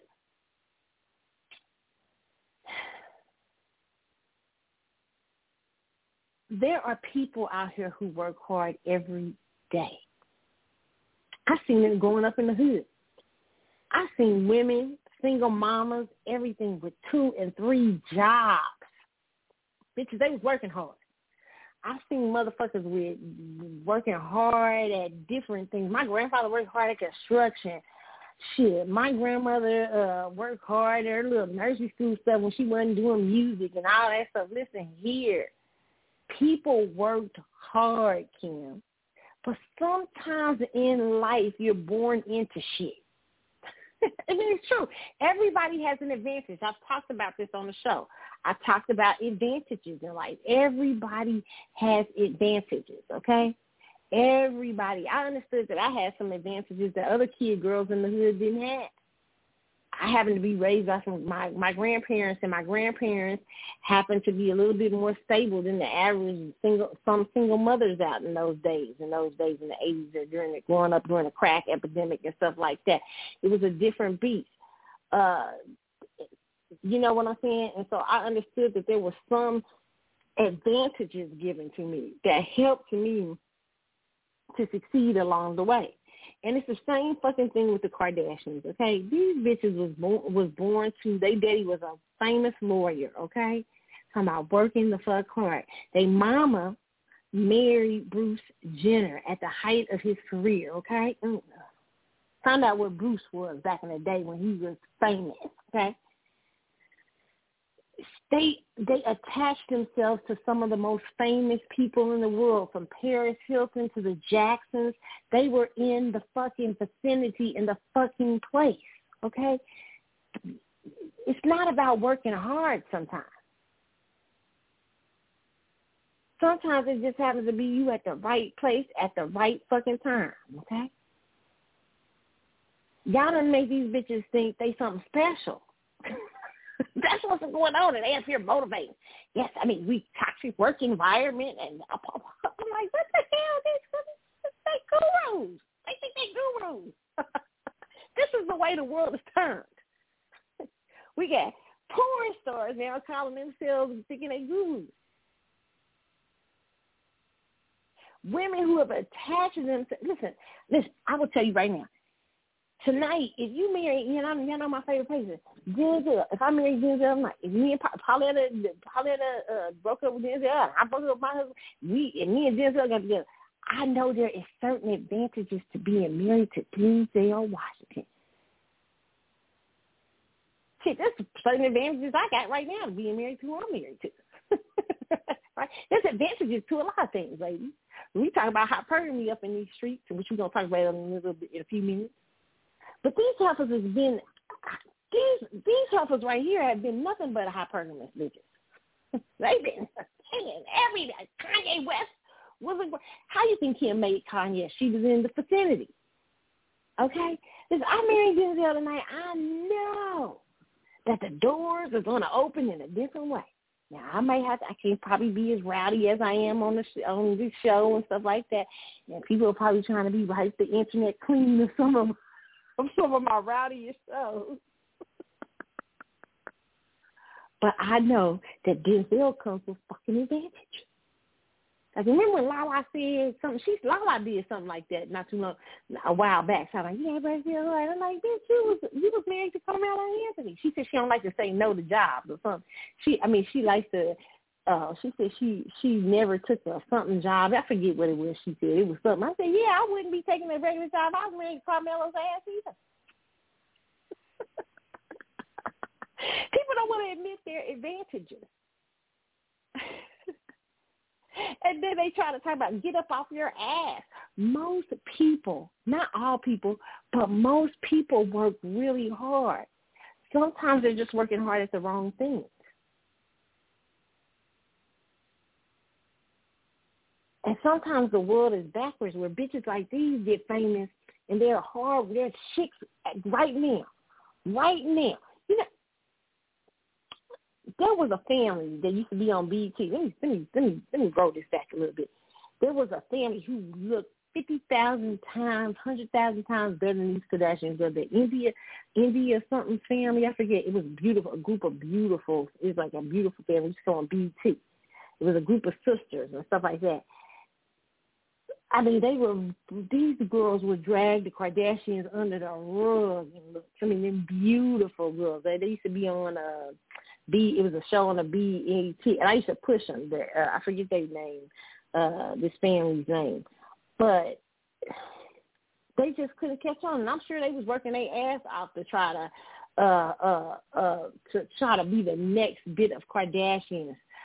But they did not have the interest into society that the Kardashians have built over the years. And that ain't through fucking hard work. That's just being in the right place in the vicinity of other famous people. And these helpers just having to get some business. I'm sure you work hard and stuff. You know, I'm sure taking pictures and shit is hard-ass motherfucking work. I ain't lying. I've been modeled. I've done some stuff. That shit's hard, okay? But it ain't hard as going to fucking work at 5 a.m. having to deal with motherfuckers all day. That's a different, y'all, you ain't working. It ain't that people ain't working hard, Kim. It's that sometimes people don't have the doors are not opening, the advantages. You have had a lot of advantages, bitch. There's a lot of advantages to Kim Kardashian, okay?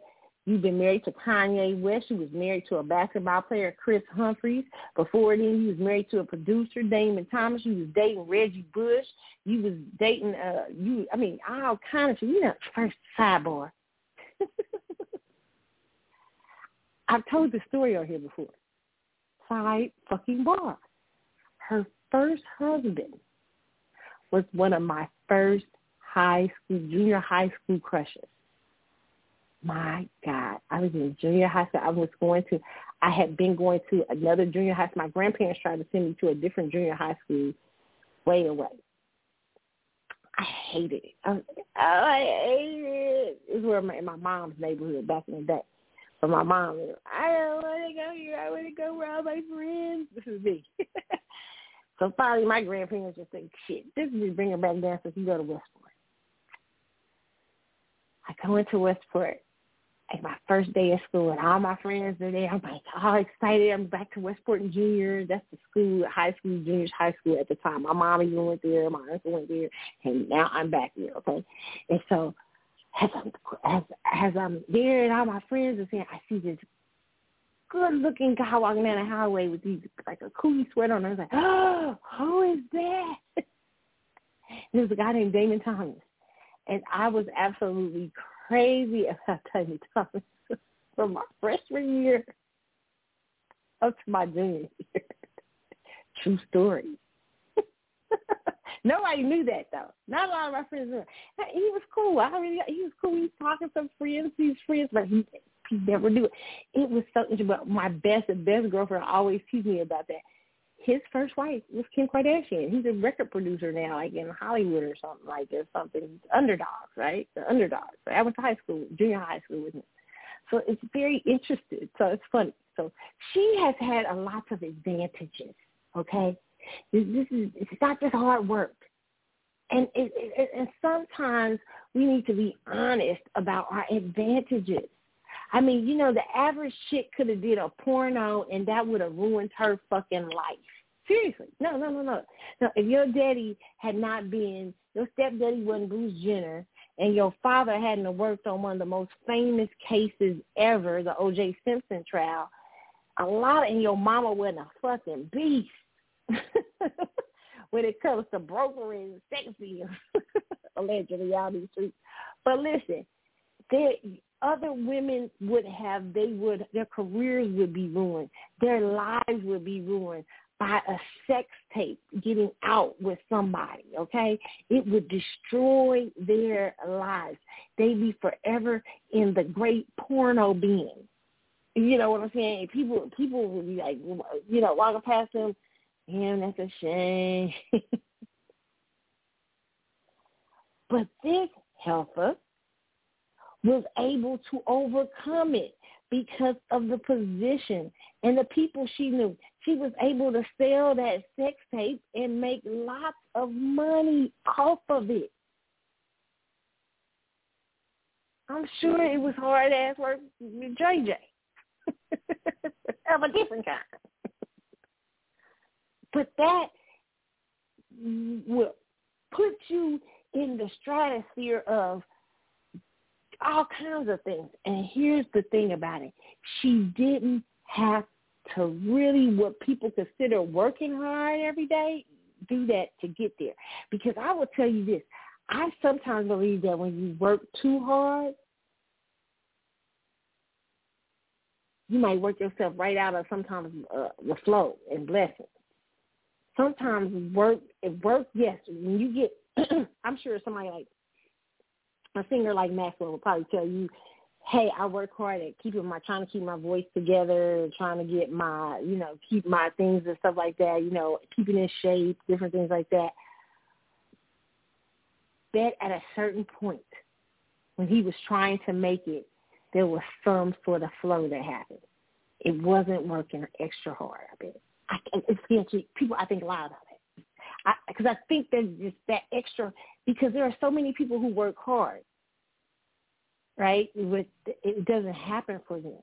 But sometimes there's a release that happens with people, and people wander into things, or people are just in the right place at the right time, right? And they move. That's a lot of Kim Kardashian and the Kardashians. The Kardashians happen to wander into a really powerful space because they were around a lot of powerful people and things. Just like it's easier to be a singer, to become a singer maybe if you're in L.A. or New York versus in Kansas City or Alabama. That doesn't mean you still can't make it. It just means your proximity to things is different. Do you get what I'm saying? It isn't all about hard work. And a bitch who laid on her back to get where let me shut up. But I heard her trying to make just get up off your ass and work. I was like, that's how you did it. On your ass. The nerve. I don't know. I feel like we will talk more about this on a later show. I mean, I'm not totally in the mindset really because I feel like that's a deeper conversation about what we perceive has hard work. Like Beyonce works real hard with her dance routines and stuff like that. But when you really read about Beyonce's life, I see how she made it. There were certain advantages. So listen, all of us have certain advantages that a lot of times we don't talk about, and sometimes we're just saying to people, "Oh, it's you're not working hard enough." And sometimes that can be the case. Sometimes it's some lazy motherfuckers out here. But a lot of times it's people, or it's not that they're not working hard enough. There's a lot of different. Everybody's situation comes with different types of advantages. And like I say, sometimes you're married to the right person. Sometimes you're in the right proximity or in the right place. You get what I'm saying? The Kardashians talking about working hard is just funny to me because a lot of their advantages, in my personal opinion, have not been born from looking at them of hard work. It's been born because they've been in the right places at the right time. Now, did they have to work hard to maintain some of it? Yes, but they have a lot of advantages now. They have workers and people versus a girl. I saw a story the other day about a YouTube girl that is on the ID channel or something. She's a famous YouTube channel person or whatever at one point. But she didn't have anything when she started. And so she had to hire 3 or 4 workers and stuff like that. These heifers probably just glided right into shit, getting workers and assistants and stuff after their show took off. So whereas somebody who's working from scratch has to do a lot of shit by themselves. Like they didn't glide into a talk show like Chloe had that. Remember Chris had that horrible talk show and they glided into that shit. That wasn't a result of hard work. That was a result of who they knew. And how they knew them. Whereas there's some people out here grinding on podcasts that's doing how to work they damn self. You know what I'm saying? So there is just advantages to being who they are, and they working real hard. It's not that they ain't getting up off their ass. Okay, so it's just interesting. The messenger. Sometimes I think that people don't see their advantages and don't like to talk about them. They want you to believe the scenario of it all being extra hard. It was so hard to get here. At some point it wasn't. I don't believe you would be successful if it was. At some point it eases for you, and it should. Okay, so that's a whole nother other story, but very interesting issues. And people been going off ever since too about this thing. It's just funny. I mean, their whole thing has been knowing right people in right spaces. That's just been, to me personally, their whole brand. Okay. What else do you want to talk about? The real, they saying is getting canceled after 8 seasons. I can't say I didn't see it coming. It lasted a lot longer than I eventually thought it would. Okay. Yeah, I know it did. I mean, I wasn't expecting. I mean, it lasted a good 8 seasons. It was good. It wasn't good. I mean, listen. It kind of went after, like, Tamar. I felt like Tamar was more to the show than they and I heard somebody saying this on Twitter today. Tamar gave a lot more girth to that show than y'all give her credit. And the moment y'all started moving people around and stuff, I knew the show was at the end. You know what I'm saying? The Real has been painful, been dealing. It's like The Real has been on life support for a long, slow time. So let's read about it here. It says The Real reportedly coming to an end after 8 seasons. On the heels, and this is according to popculture.com, it says on the heels of Fox canceling Nick Cannon's daytime talk show, which we'll talk about in a minute, the future of The Real is uncertain. Cannon's show aired for just 6 months. On Thursday, March 10th, executives of the production company responsible for the show announced its cancellation, noting that a low rating since the season start was the reason. It's never easy to cancel a production with clear potential, but after a great deal of deliberation and examination, various options, we made a difficult decision to end production on Nick Cannon. That's where Deb Moore. Well, that's why I was saying the people's name wrong today. I was calling them Deb Moore. Okay. It says the Jasmine print brand reported Fox decided to axe Sally Ann Salvino program due to plummeting ratings in the past season.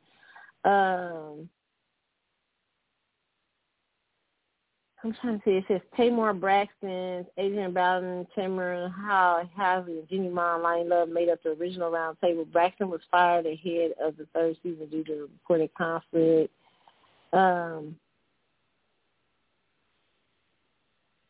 There have been rumblings that Baylon and Ma were next in line to lead the show. Okay.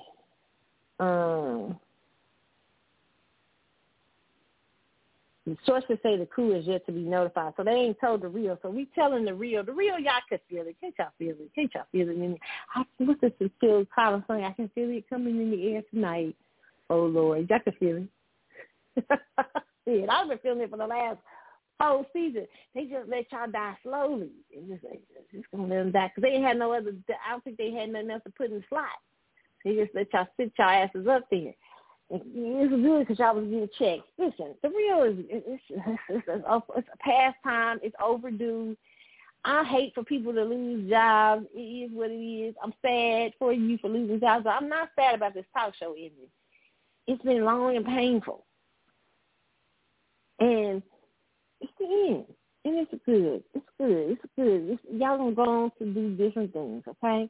I wish y'all the best of luck. Hopefully, this is really true. If it's true out in these streets, go in peace. And I can't say y'all. I didn't tell y'all so. I warned y'all about this. Nick Cannon, go in peace. I warned Nick Cannon about this. I said Nick Cannon was not going to do. We talked about this again. Partly, partly Nick Cannon failed. Let me explain why. Partly him. His outside life, he just got too fucking messy. But the show was actually getting better. I'm serious. The show was actually getting better. I was actually surprised. I was like, it catch my interest sometimes. But to be honest, Nick Cannon should never had any business on daytime TV. I feel like they blackballing black males from late night. Ever since Arsenio Hall, I really feel Arsenio should be on late night right now. Arsenio, they robbed Arsenio.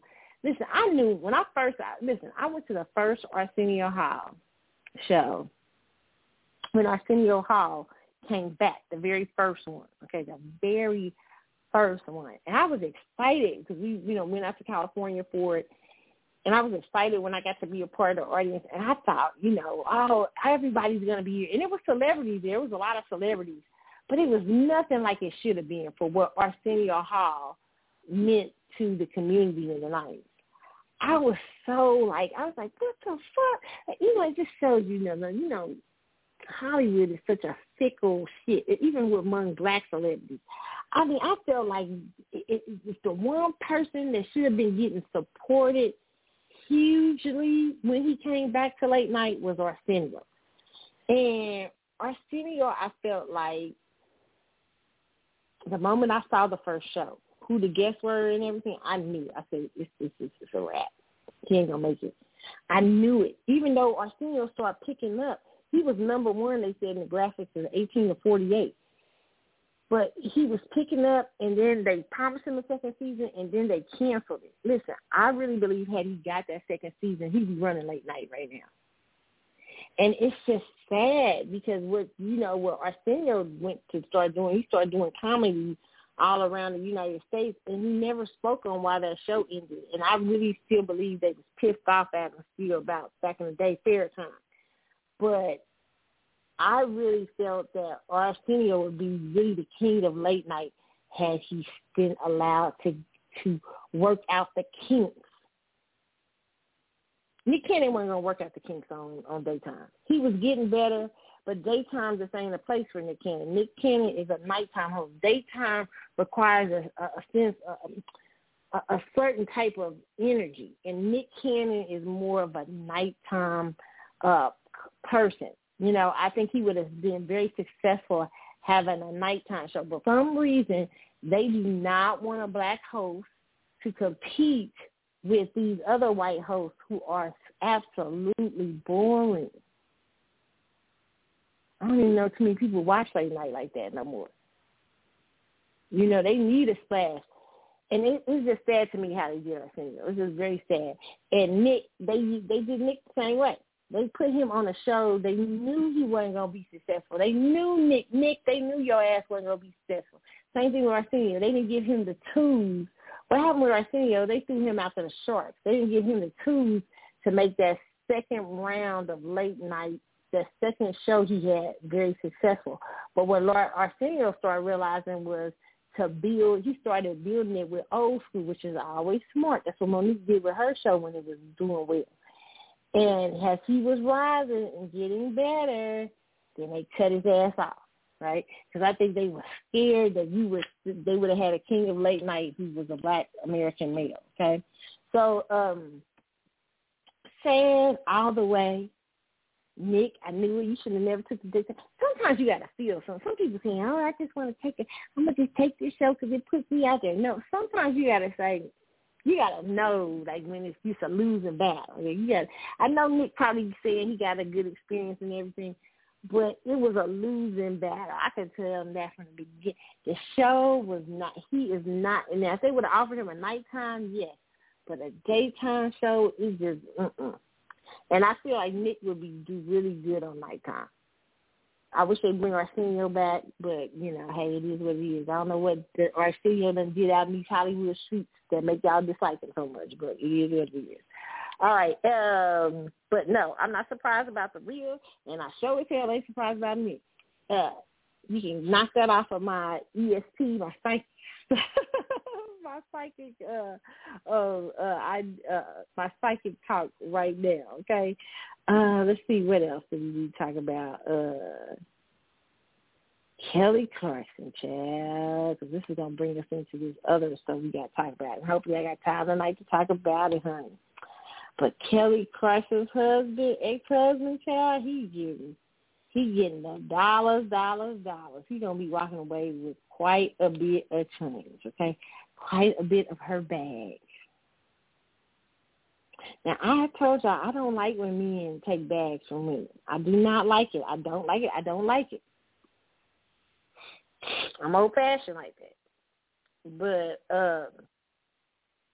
it says Kelly Clarkson, according to Boston.com, settles divorce, will pay ex-Brandon Blackstock over $1.3 million plus $160,000 in monthly child and spousal support. Okay, it says after almost 2 years of back and forth, Kelly Clarkson's divorce from they put wait a minute, I have to laugh.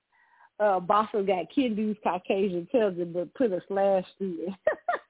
Brandon Blackstock has been finalized. According to court documents obtained by The Blast, the singer and the talk show host has been ordered to pay her ex-husband a one-time payment of just over $1.3 million. Clarkson will also pay a monthly child support payment of $45,000 for their two children, River Rose, 7, and Remington Alexander, 5, which began on February 1st. As for the custody, the couple agreed to having joint custody of their kids, so they will live at Clarkson's home in Los Angeles. They also agreed on both kids being vaccinated against COVID-19 since they will be traveling out of state to see their father at the former couple's Montana ranch. Damn, he got the ranch too, where he'll be living for the time being. While Clarkson previously won ownership of both their Montana properties off, Blackstock is going to pay the former American Idol $2,000 a month in rent while he stays there until June. In addition to one payment, the American Idol winner also will have to pay her ex $115,000 in spousal support per month till January 31st, 2023. Though that's definitely a hefty amount, it's lower than the previous number Clarkson was ordered to pay her ex in July last year, which was $150,000 per month, in addition to $45,601 per month in child support. Clarkson filed for divorce from Brandon Blackstock in 2020 after, listen to this, 7 years of marriage. They didn't even have a good fucking decade in, okay? In July 2021, the CEO requested to be declared legally divorced, saying she and Blackstock both deserve the opportunity at a new life. Okay, listen, let me just say this. Why she didn't have no prenuptial agreement? Prenuptial, women really need a prenuptial agreement. It's ridiculous, especially really because women, the dynamic with famous men is very different than the dynamic with famous women. Not just famous, successful women and successful men. In my personal opinion, men are naturally providers and protectors. That's why it's so harsh for you fellas when a woman leaves a marriage, because in society you are deemed as a protector, as a provider. You are deemed as the man of the household, the leadership. So a lot of times when women are without that leadership, it is harder for them, okay? So when you say, I'm getting big boss spousal support, heavy is the hair, where's the crown? So same thing for you women when we take on roles of masculinity, as we become successful women and more successful, we also understand that there is a price to be paid for that. And sometimes you can marry a bum. I'm not saying he a bum, but I'm just saying, you know what I'm saying? But listen, she got to pay all that money to somebody she was only married to 7 fucking years. And I remember when Kelly Clarkson first was getting married, it was rumors and rumblings about this dude early on. But no, her ass wasn't really, probably wanted to listen to people when people were saying, Kelly, he ain't shit. Calm down. Put that prenup, girl. Make sure you sign a prenup. I love him. Now she got $150,000 fucking lesson to learn. Ooh, it's harsh. No, they done brought it down. $115,000 lesson per month, plus $45,000 in child support. Ooh, jeez, brutal for a 7-year marriage. You better be glad she's doing that talk show. Child, she don't need all them talk show checks. What Mary say? Look now, them rent money due. I spent all my, what's she gonna fucking with you? She do. Rent money due. And then he got nerve enough to be trying to pay her to add insult to injury. He got nerves enough to be trying to pay somebody $2,000. I'm like, I pay you $2,000 a month in rent until I move in June. I mean, hell no. This ranch, how much is ranch first? Probably about $6,000. She probably should be charging at $7,000 a month. Ridiculous. Terrible. It's sad, but this is a harsh lesson for women who are successful to learn. You can't marry anybody. I'm so sorry for you. I'm sorry for women who are really, really successful. You cannot just marry anyone. Facts. And she got 2 beautiful children after the deal. That's all. And they costing her $45,000 a month. And he probably ain't going to have the kids all the time either. That's a damn shame. That's like Holly Berry having to pay child support and she wasn't even married to me. Yeah. Lord have mercy. Where you? And see, that's what happens when you the man.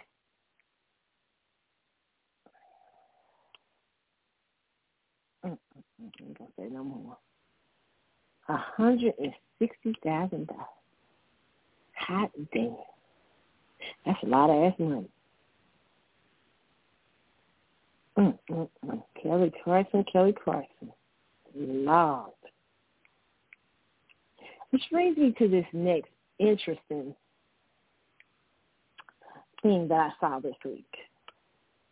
And people were getting mad at these guys. You know what I mean? I understood, kind of what they meant, even though I don't agree with it all the way. But I get it. It's according to DailyMail.com. It says male podcasters are branded weak and insecure for claiming that high-earning, successful women are less attractive and should be disqualified from dating because they're all bossy. It says the host of Harley-initiated podcast, Tashawn Jackson and Ryan Ketchens from Atlanta, Georgia, sat down with business financial consultant Philip Carrot. In the episode, they admitted they're all turned off from hardworking women who prioritize their education and job. They say that women who are at the top of their careers are combative and often tell them what to do since they feel like they need to be boss. The 3 men also said that successful women are disqualified from dating because no one wants them once they have achieved those things. Their commitments have unleashed a furious tirade from listeners and viewers who branded them weak and insecure, okay? So, let me see. Do we have it up so we can hear him? Yes. Okay, let's listen to him, what he has to say. You show me. Literally, she says, I got a good job. I make very, very good money. And she says, the only thing I need now is a man. It's like, yo. It's like, who wants you? Who wants you? You're right. Like, once you have achieved these things, you have, unfortunately, disqualified yourself. Ooh, shit. And what it is these, because it's the thing. I'm not blaming the women are going to hate him for that shit. They're going to hate him for that. I can't wait to put this shit out.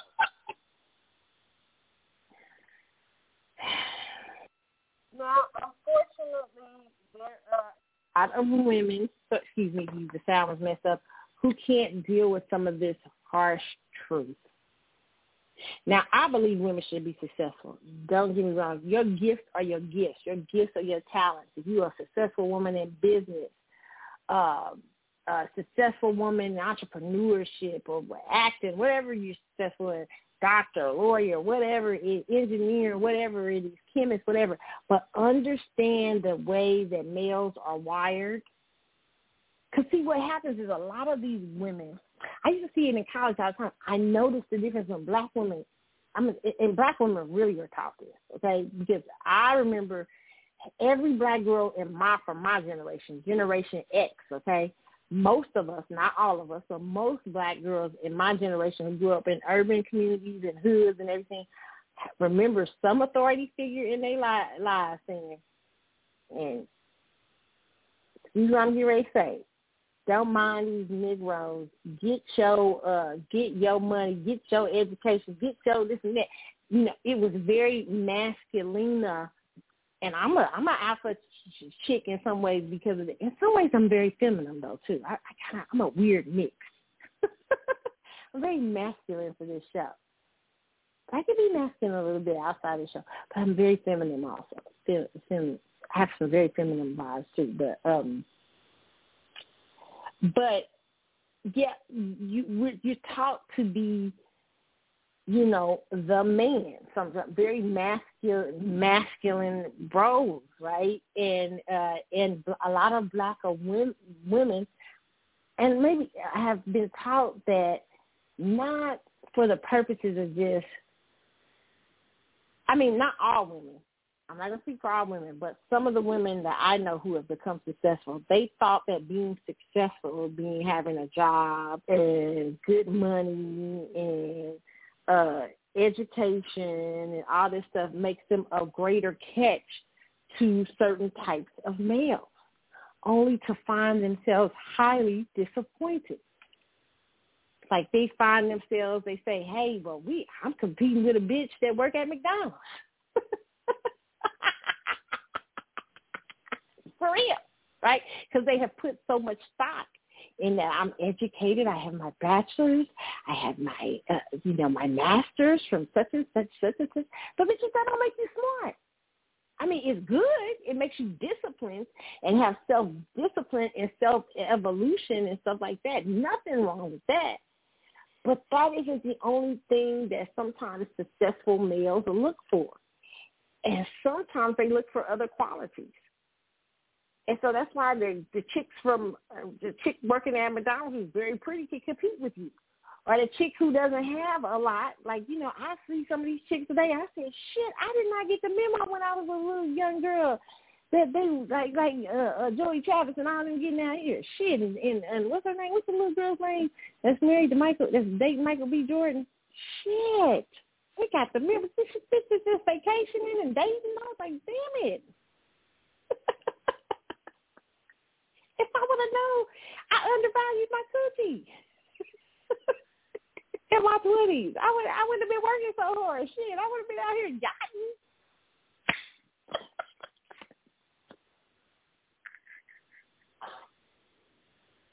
I was working my ass off, trying to do this and trying to.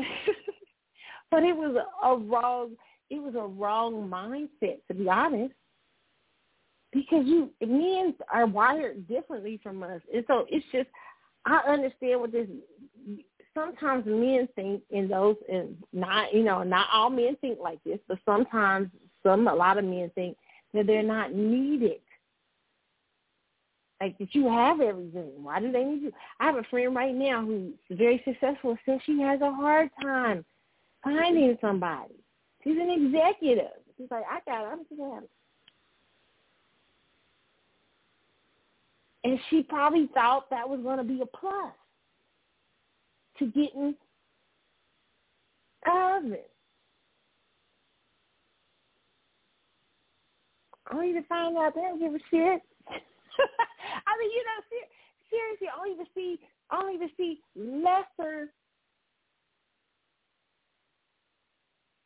women walk away with the man you want. Because it ain't about your job. It ain't, and that doesn't mean, ladies, listen, let me tell you something.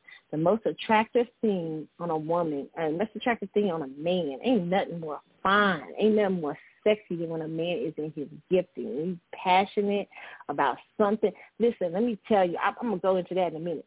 But the same thing with women. When you find something that you love and you're passionate about, and people feel that energy coming from you, people just want to get to know you.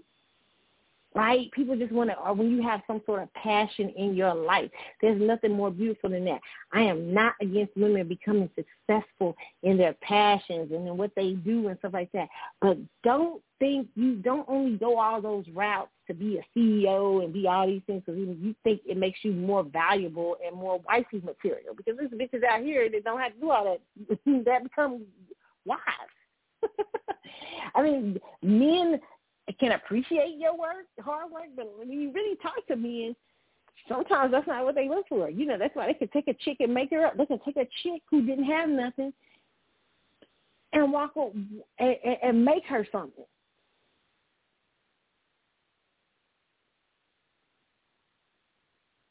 Men are wired differently.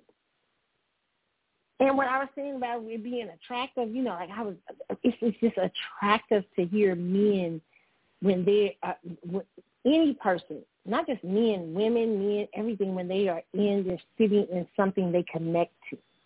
Like, I love listening to interviews from people when I really hear, like, who they really are. Like, I talked about the interview a few weeks ago from Maxwell when he did the, was that Art Talks interview?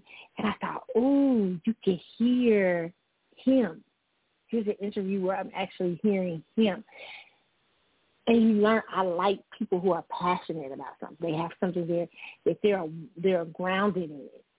I was like, oh, that's why he's my favorite singer. I see why I like him so much.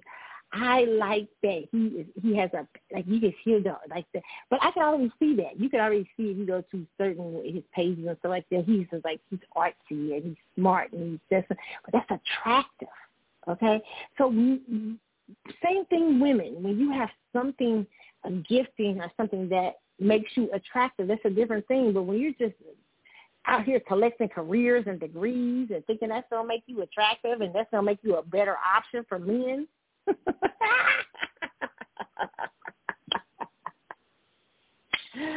Oh, ladies. We don't be like that out in the streets. And I have a lot of friends who really be like, I thought I would be one of the most valuable choices. And you're like, well, why did you think that? Well, because I got my degree. I got a great job. I have a house. I got this and that. Like, but you don't hear, what you hear is, men are hearing sometimes themselves. And this is no offense to women, because for us, I think there has to be a sense of passion about us and everything, to our sense of connection and passion to the careers that we choose, especially because of the way we as women are built. And I know a lot of people are going to hate what I'm saying, feminism, International Women's Day and all that stuff. But women are just, I feel like we're wired differently. And that sometimes to males, sometimes when they hear all about these collecting of things, sometimes that that you got, but you haven't worked on getting all the outside trappings. But men are not women. Whoa, wait a minute. Y'all like, what you mean by that, Carlotta? God, this is going to be a controversial show one day. I apologize now for anyone I offend and hears this show in 1 to 5 years. But what I mean is, men are not attracted to the same things women are. That's what, a lot of women are talking about hypergamy out here today. Women are attracted to people who are builders, men who are builders. So we expect men to be attracted to women who are builders. That's not what gets men, that's not what turns men on. When you talk to most men, that's not what the first thing they see about, they really are turned on about women. We are looking at them we are looking at males like they are women. And having a good job and several degrees and everything don't make you a good catch. I mean, men are intrigued by it, but that doesn't mean you're a good catch. Some of the most nuttiest women have degrees.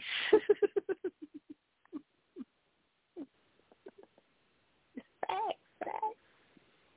Don't get mad. You know what I'm saying? Men look for a place that they can rest.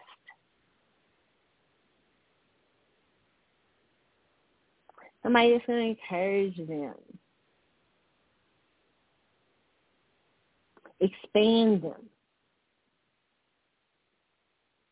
bring growth to their lives, opportunities, like make them go outside of themselves.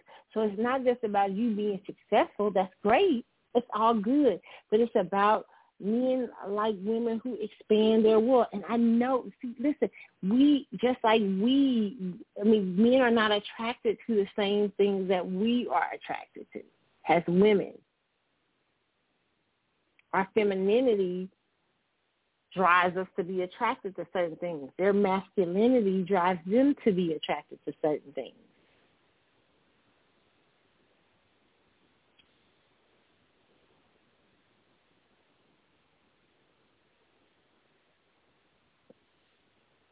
I think it was a story that Prince said. I don't know if it's a good example.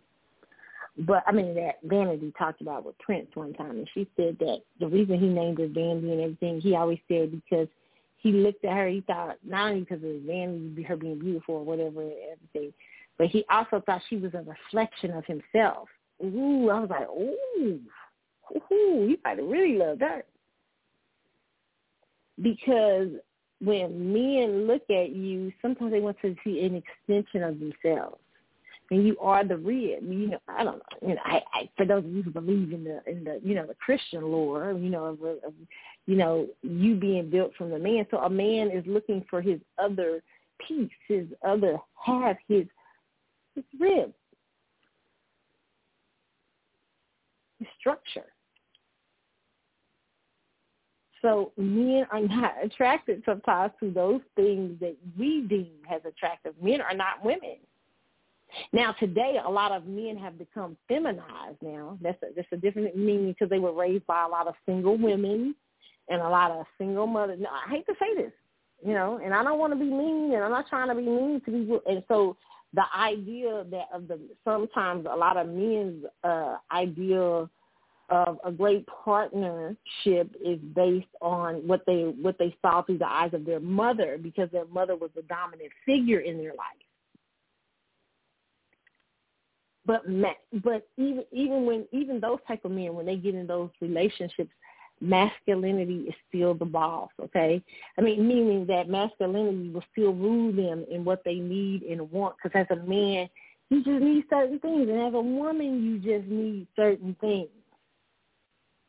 And so I'm not surprised to hear men say, hey, I'm not that attracted to highly successful women. That doesn't, I think what they're saying, I think he said it wrong, but I think what he means is I'm not attracted to highly successful women that try to sell me their success as something I should be attracted to. Because that, for them, is a woman's thing. We are attracted to men who are successful as women. Most women are. I always talk about this. You see this all the time with football players, basketball players, because they're flamboyant. Their lives are out there. Or you see it if a woman if it's an eligible bachelor that's a doctor or an engineer or something like that. Women like builders. Women want somebody that says you. And I know we've been taught to be masculine and say, I don't need nobody to take care of me. I take care of myself. But femininity at its heart wants to be taken care of, wants to be loved, and sometimes what shows women that is men who have built something or who are builders.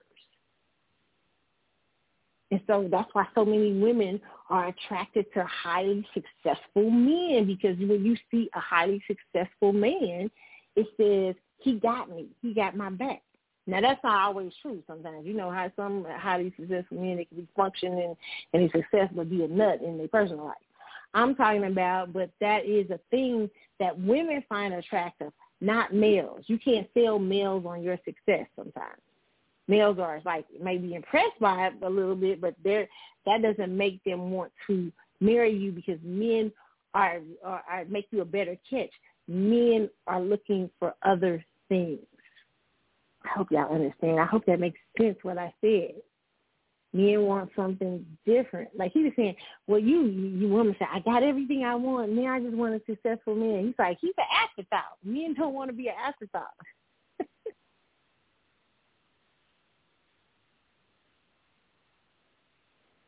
Here's what it is. You know what I'm saying? So what I feel like, ladies, that sometimes we should listen to what men say they want. It's not the same thing that we want. They're not attracted to the same things that we are and how we're attracted to. we're attracted to builders. Men are attracted. Men don't have to be attracted to women that are builders. Now, there are some men who happen to marry a woman who happens to be a builder and a great expansion of him. But most of the time, when it's really successful relationships like that, there's something else there besides the success of that woman. Like, women can marry men that are successful, you know, and they can be that can be the full package of things, because women love that certain thing, you know, and you see those things a lot, even in biblical. I mean, if you read the story of Esther in the Bible, the story of Esther is about a woman being chosen to be queen, and how she goes to prepare to be married to this man, but then at the same time, she marries this powerful man. She learns to wield her power in a very feminine way. She's wielding him in a very feminine yet masculine kind of way. So if you ever read that story of Esther in the Bible, she does very feminine things to get his attention. You know, the person helps her when she's trying to get the king's attention. He helps her to dress like the king likes her to dress, to smell like the king likes her to dress in that story. And then she comes before him and presents herself. She's very, demure, very feminine. But when she marries him, and then when she's fighting for the lives of her people, she becomes very masculine in how she acts him, because she's already showed him, you know, the feminine side of her. So there's a story in this Bible when you talk about Esther and King Xerxes. I think King Xerxes. He says to her when she enters the room, this is how much he loved the woman who had just showed her feminine nature, but she was a very powerful woman. So this is how much when she comes into the room, he says she was scared. She did everything, you know, like he was. So she can't come right into the king, right, in the story. But she in the story of this biblical story, she does everything necessary to appeal to his masculinity. She prays, and she has the other girls, you know, pray, but she enters his king, you know, she enters and respects him as king. She kind of comes into the room and bows down to him, and he says, what is it that you want? I'll give you up to half the kingdom. He's offered her half the kingdom, his equal. He said, you my equal, whatever you want, up to half the kingdom. Why? Because she used her femininity in such a very powerful way to lure him in. And then she became masculine and started to say, she didn't become masculine until she said, what did she do? She says, let me invite you and the person who was her enemy to a dinner tonight. I want to honor you. So she's acting in her very feminine wiles, right? She gets him at that dinner, then she lays it into him and say, let me tell you what's going on here. Right? But he already did it, because she understood what Esther understood is that he's a king. And I can't come approach him like another king. I have to approach him with my femininity. Yes, I'm a powerful woman in my own right, but I need to let him know that I think he's king and he's my king. Right? So I think sometimes successful women, not all successful women, but a lot of successful women forget those values, and they think it's just about showing somebody, I'm a boss, you know, I'm a boss bitch, I'm a boss girl. Men like, okay, shit, that's like marrying one of us. No offense, but that's how men sometimes, not all men, but a lot of men think, okay? So you have to learn how to, you understand, ladies, femininity is a very powerful force when you use it right. Just seduce anybody. That's why I love the story of Esther, because Esther in the Bible was she was a seductress too. But she was also a praying person too, a very spiritual woman. Okay? So she understood the energy of what she was dealing with. And she had the king in awe of her. So he said, I'll give you anything you want, girl, up to half this kingdom. Sure, whatever you want, Esther. You so fine, sis. Esther was like, all right. And then she still didn't go in on him. Even when she knew she could have anything from her, she still used her femininity to bring him in to get him right where she needed him to be, to ask her request. Boy, we can learn a lot from Esther. Shoot, I need to read the book of Esther again, too. Boy, you can learn a lot. Esther was a bad chick. So that's why I think when I listen to these men on this podcast talk about that doesn't surprise me at all.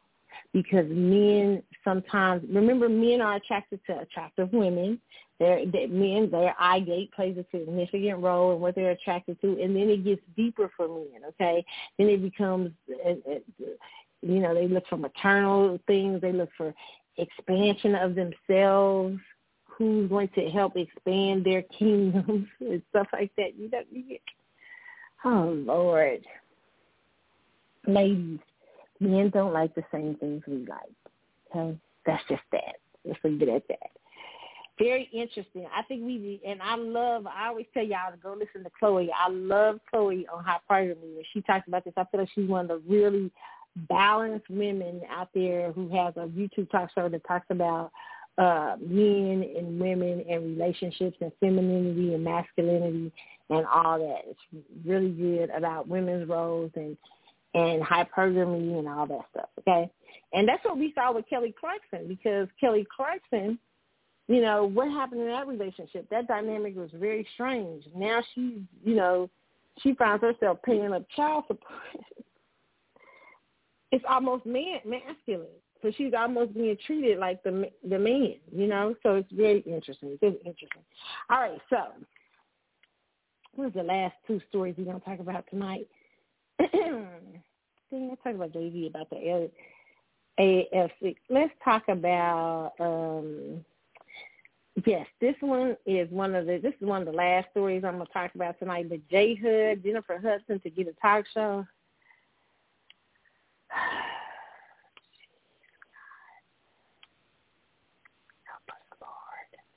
Not another singer with a talk show. If she don't come out singing, and she don't sing every show like Kelly, I mean, it's a lot.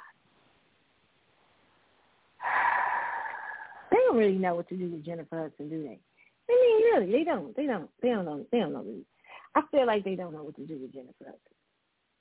I really don't. I mean, she's like, she's even though her last album was very good, I feel like they still just don't know where to place her. And so they come up with all kind of things. So now they think that the Sister Girl act is getting ready to transfer over into talk shows. I know what it is, because Jennifer Hudson got that Sister Girl thing down. Girl, yes, honey, and honey, right? Yes, oh yeah, and well, listen here, and this is what I said, and I'm like, yes, and I keep it. No, it's not going. No. Jennifer Hudson's daytime talk show to launch this fall on Fox TV station, according to Yahoo Entertainment. So now I got to deal with her and Sherry. Help us, Lord. Jennifer Hudson is coming to daytime this fall with the launch of the Jennifer Hudson Show on Fox television station. But the new one-hour talker is not technically Warner Brothers TV's replacement for the Ellen DeGeneres Show, which is coming to an end this year. Hudson's show is positioned to be the studio's new flagship daytime talk show once DeGeneres has said her final goodbye after a 19-season run, okay?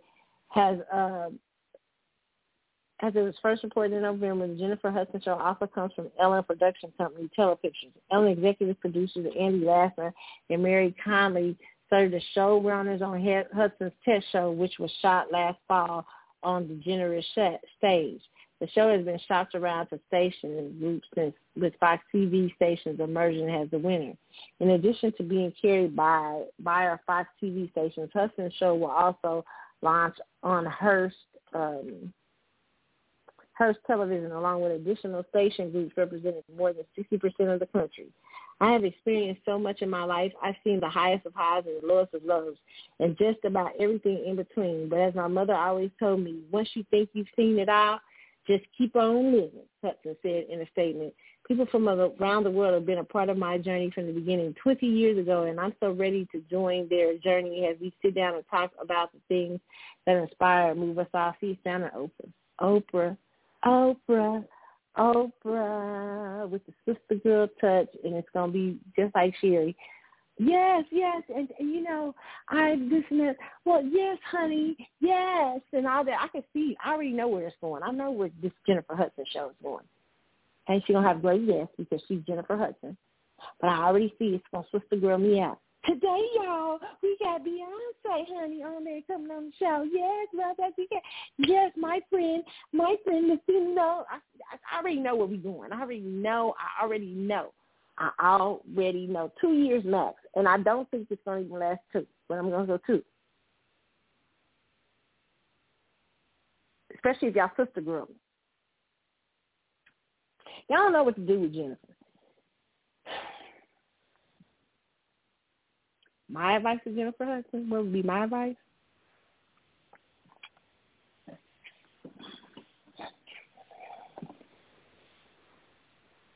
Keep singing. If you love recording. Keep recording. Don't let them run you out the music business. Look at artists like Maxwell and Sade. And, you know, they don't always have big commercial hits and stuff like that. I mean, they have a good hit. They mostly have nice hit albums.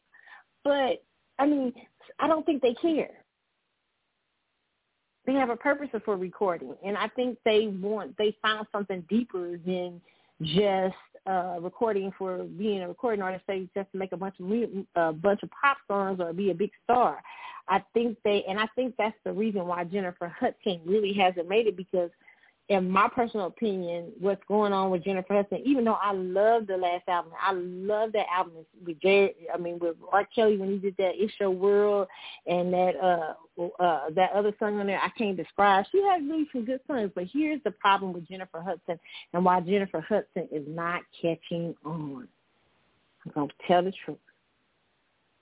Now, I used to say Jennifer was a lazy singer. She's gotten a little bit better with that, meaning that she's got such a big, beautiful voice that she can get away with a lot, and she can also get away with not developing a personality, like developing, letting her musical personality shine. She's got a personality that's always shown up. It used to show up even on when she was on American Idol, but her voice doesn't have a distinctive personality. What I mean by that is that she can't find her sense of artistry. She's very, she's ambiguous as a singer. There's nothing to, I don't know who she is. And that is, she hasn't defined herself. Like I say, Sade has defined herself. Maxwell has defined himself. Janet Jackson has defined herself. Beyonce's even defined herself. Jennifer Hudson has the Jennifer Holiday problem. And that is, who are you? As an artist. I'm just about having a big, pretty voice. Who the fuck are you? Nobody knows. So that's why people don't really get attracted to her music. So they try to sell her in acting. I think she's a good actress. I think she could be even better. She just needs to study more.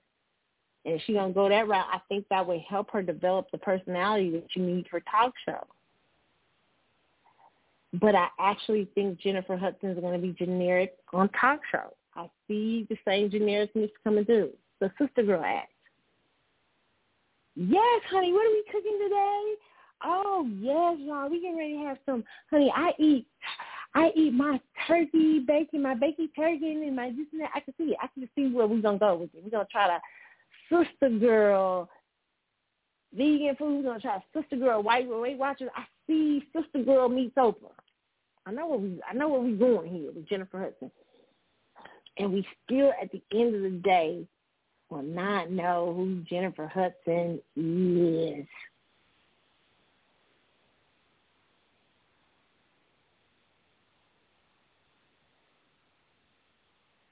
You know, artists like Fantasia. And I use Fantasia for example. Just how much time I got. We're going to end it with this part right here. What time? Where am I at? What time? We got enough time to talk about this. So we're going to have to save it. Let me see, y'all.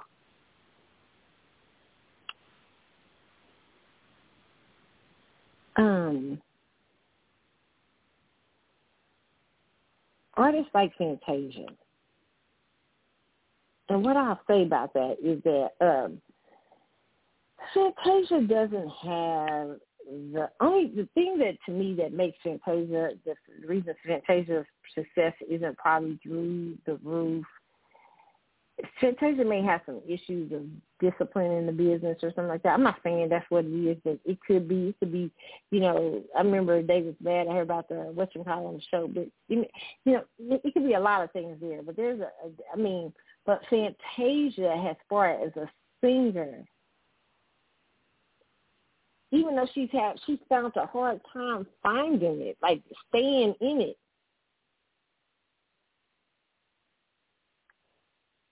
she still is very distinguishable when she comes on the stage. It's very distinctive.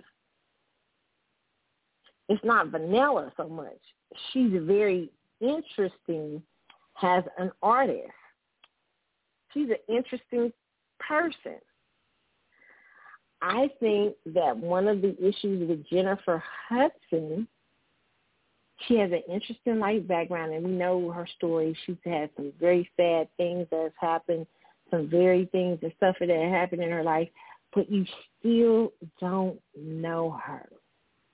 Talk show game requires a personality that people think they know. Oprah, brilliant at it. It's so hard to ever be. It's so hard to be what Oprah Winfrey did so magically well, where she made people tune into her every day and believe they knew her. Wendy did the same thing too, but in a different way. Oprah, though, had that shit on lock, like that personality. I'm going to show you my favorite books and shit like that. It's very few people that come along in a lifetime that got it like that. All the rest of y'all is trying to imitate Oprah. And that's why they fucking failing. And I see we getting ready to do that with Jennifer Hudson. Now, Jennifer Hudson, I don't want to talk to y'all no job. I want everybody to have jobs. I want everybody to be working out here. Okay? I don't want to talk about nobody have no job. Talk show thing, I just feel like it's just another thing they trying to throw her in and see if she works. And when it's really about sitting down and developing and figuring out where you want to be as an artist. It's not just saying, definitely try, if you got an acting skills, definitely try acting if you got singing skills, whatever.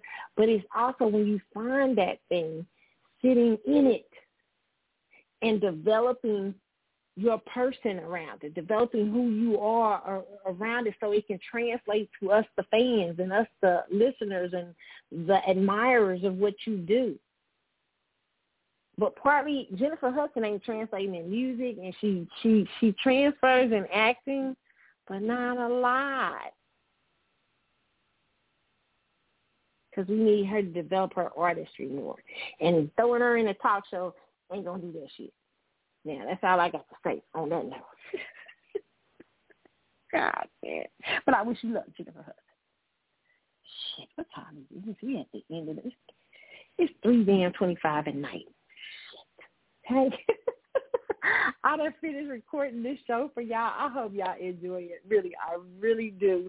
Thank you so much for listening to me like you do.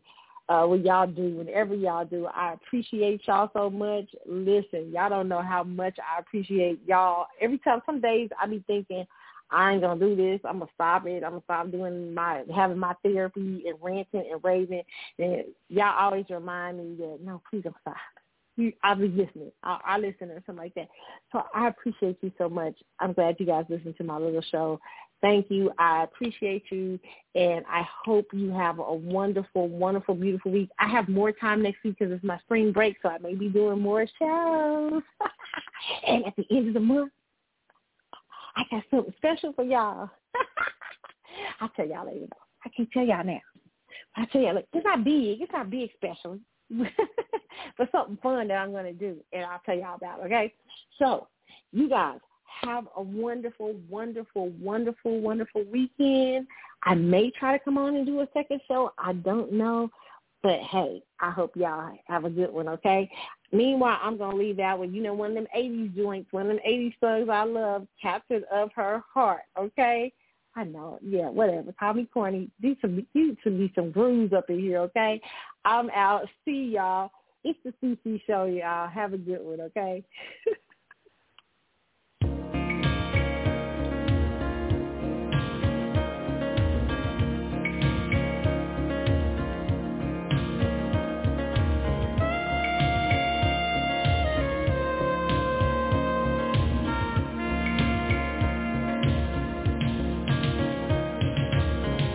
It was way past midnight, and she still couldn't fall asleep.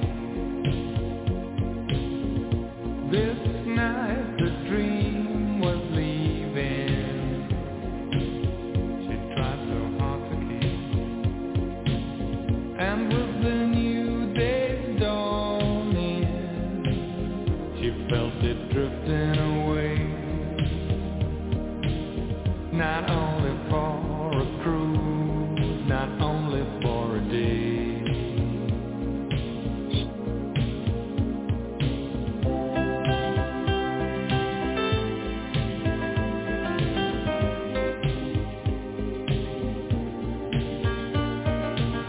Too long ago, too long apart, she couldn't wait another day for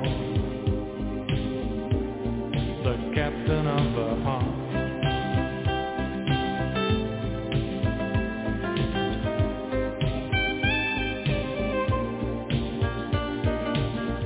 The day came up, she made a start. She stopped waiting another day for the captain of her heart.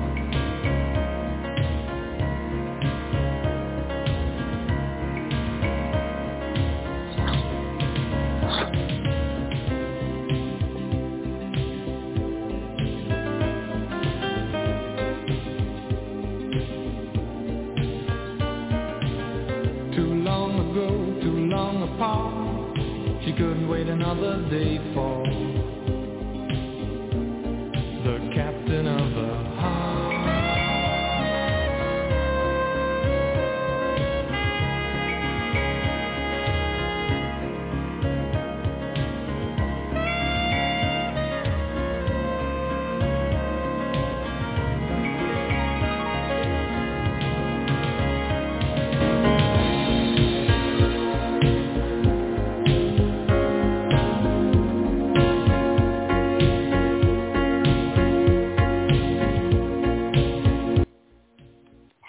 Okay, if you're listening to the sound of my voice, you are listening to the Archive Show. Thank you so much for listening, you guys.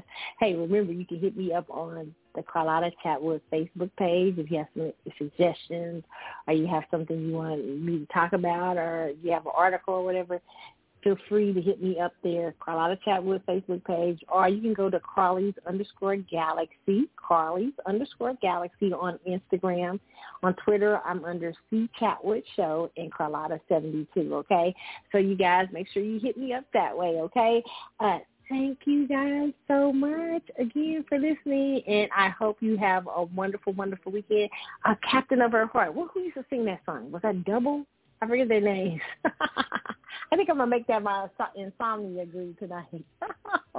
Oh, my God. I love crazy songs like that. Man, that used to be my jam, Captain of Her Heart. Captain of Her Heart. Jam, okay? You guys, I'm out. Have a wonderful, wonderful week. I am leaving with, who can I leave with? Oh, my God, I have it up. Dang it. Well, let's do Javier. Crazy, okay? It's the CC Show. I'm out. See y'all. Have a good one. Bye.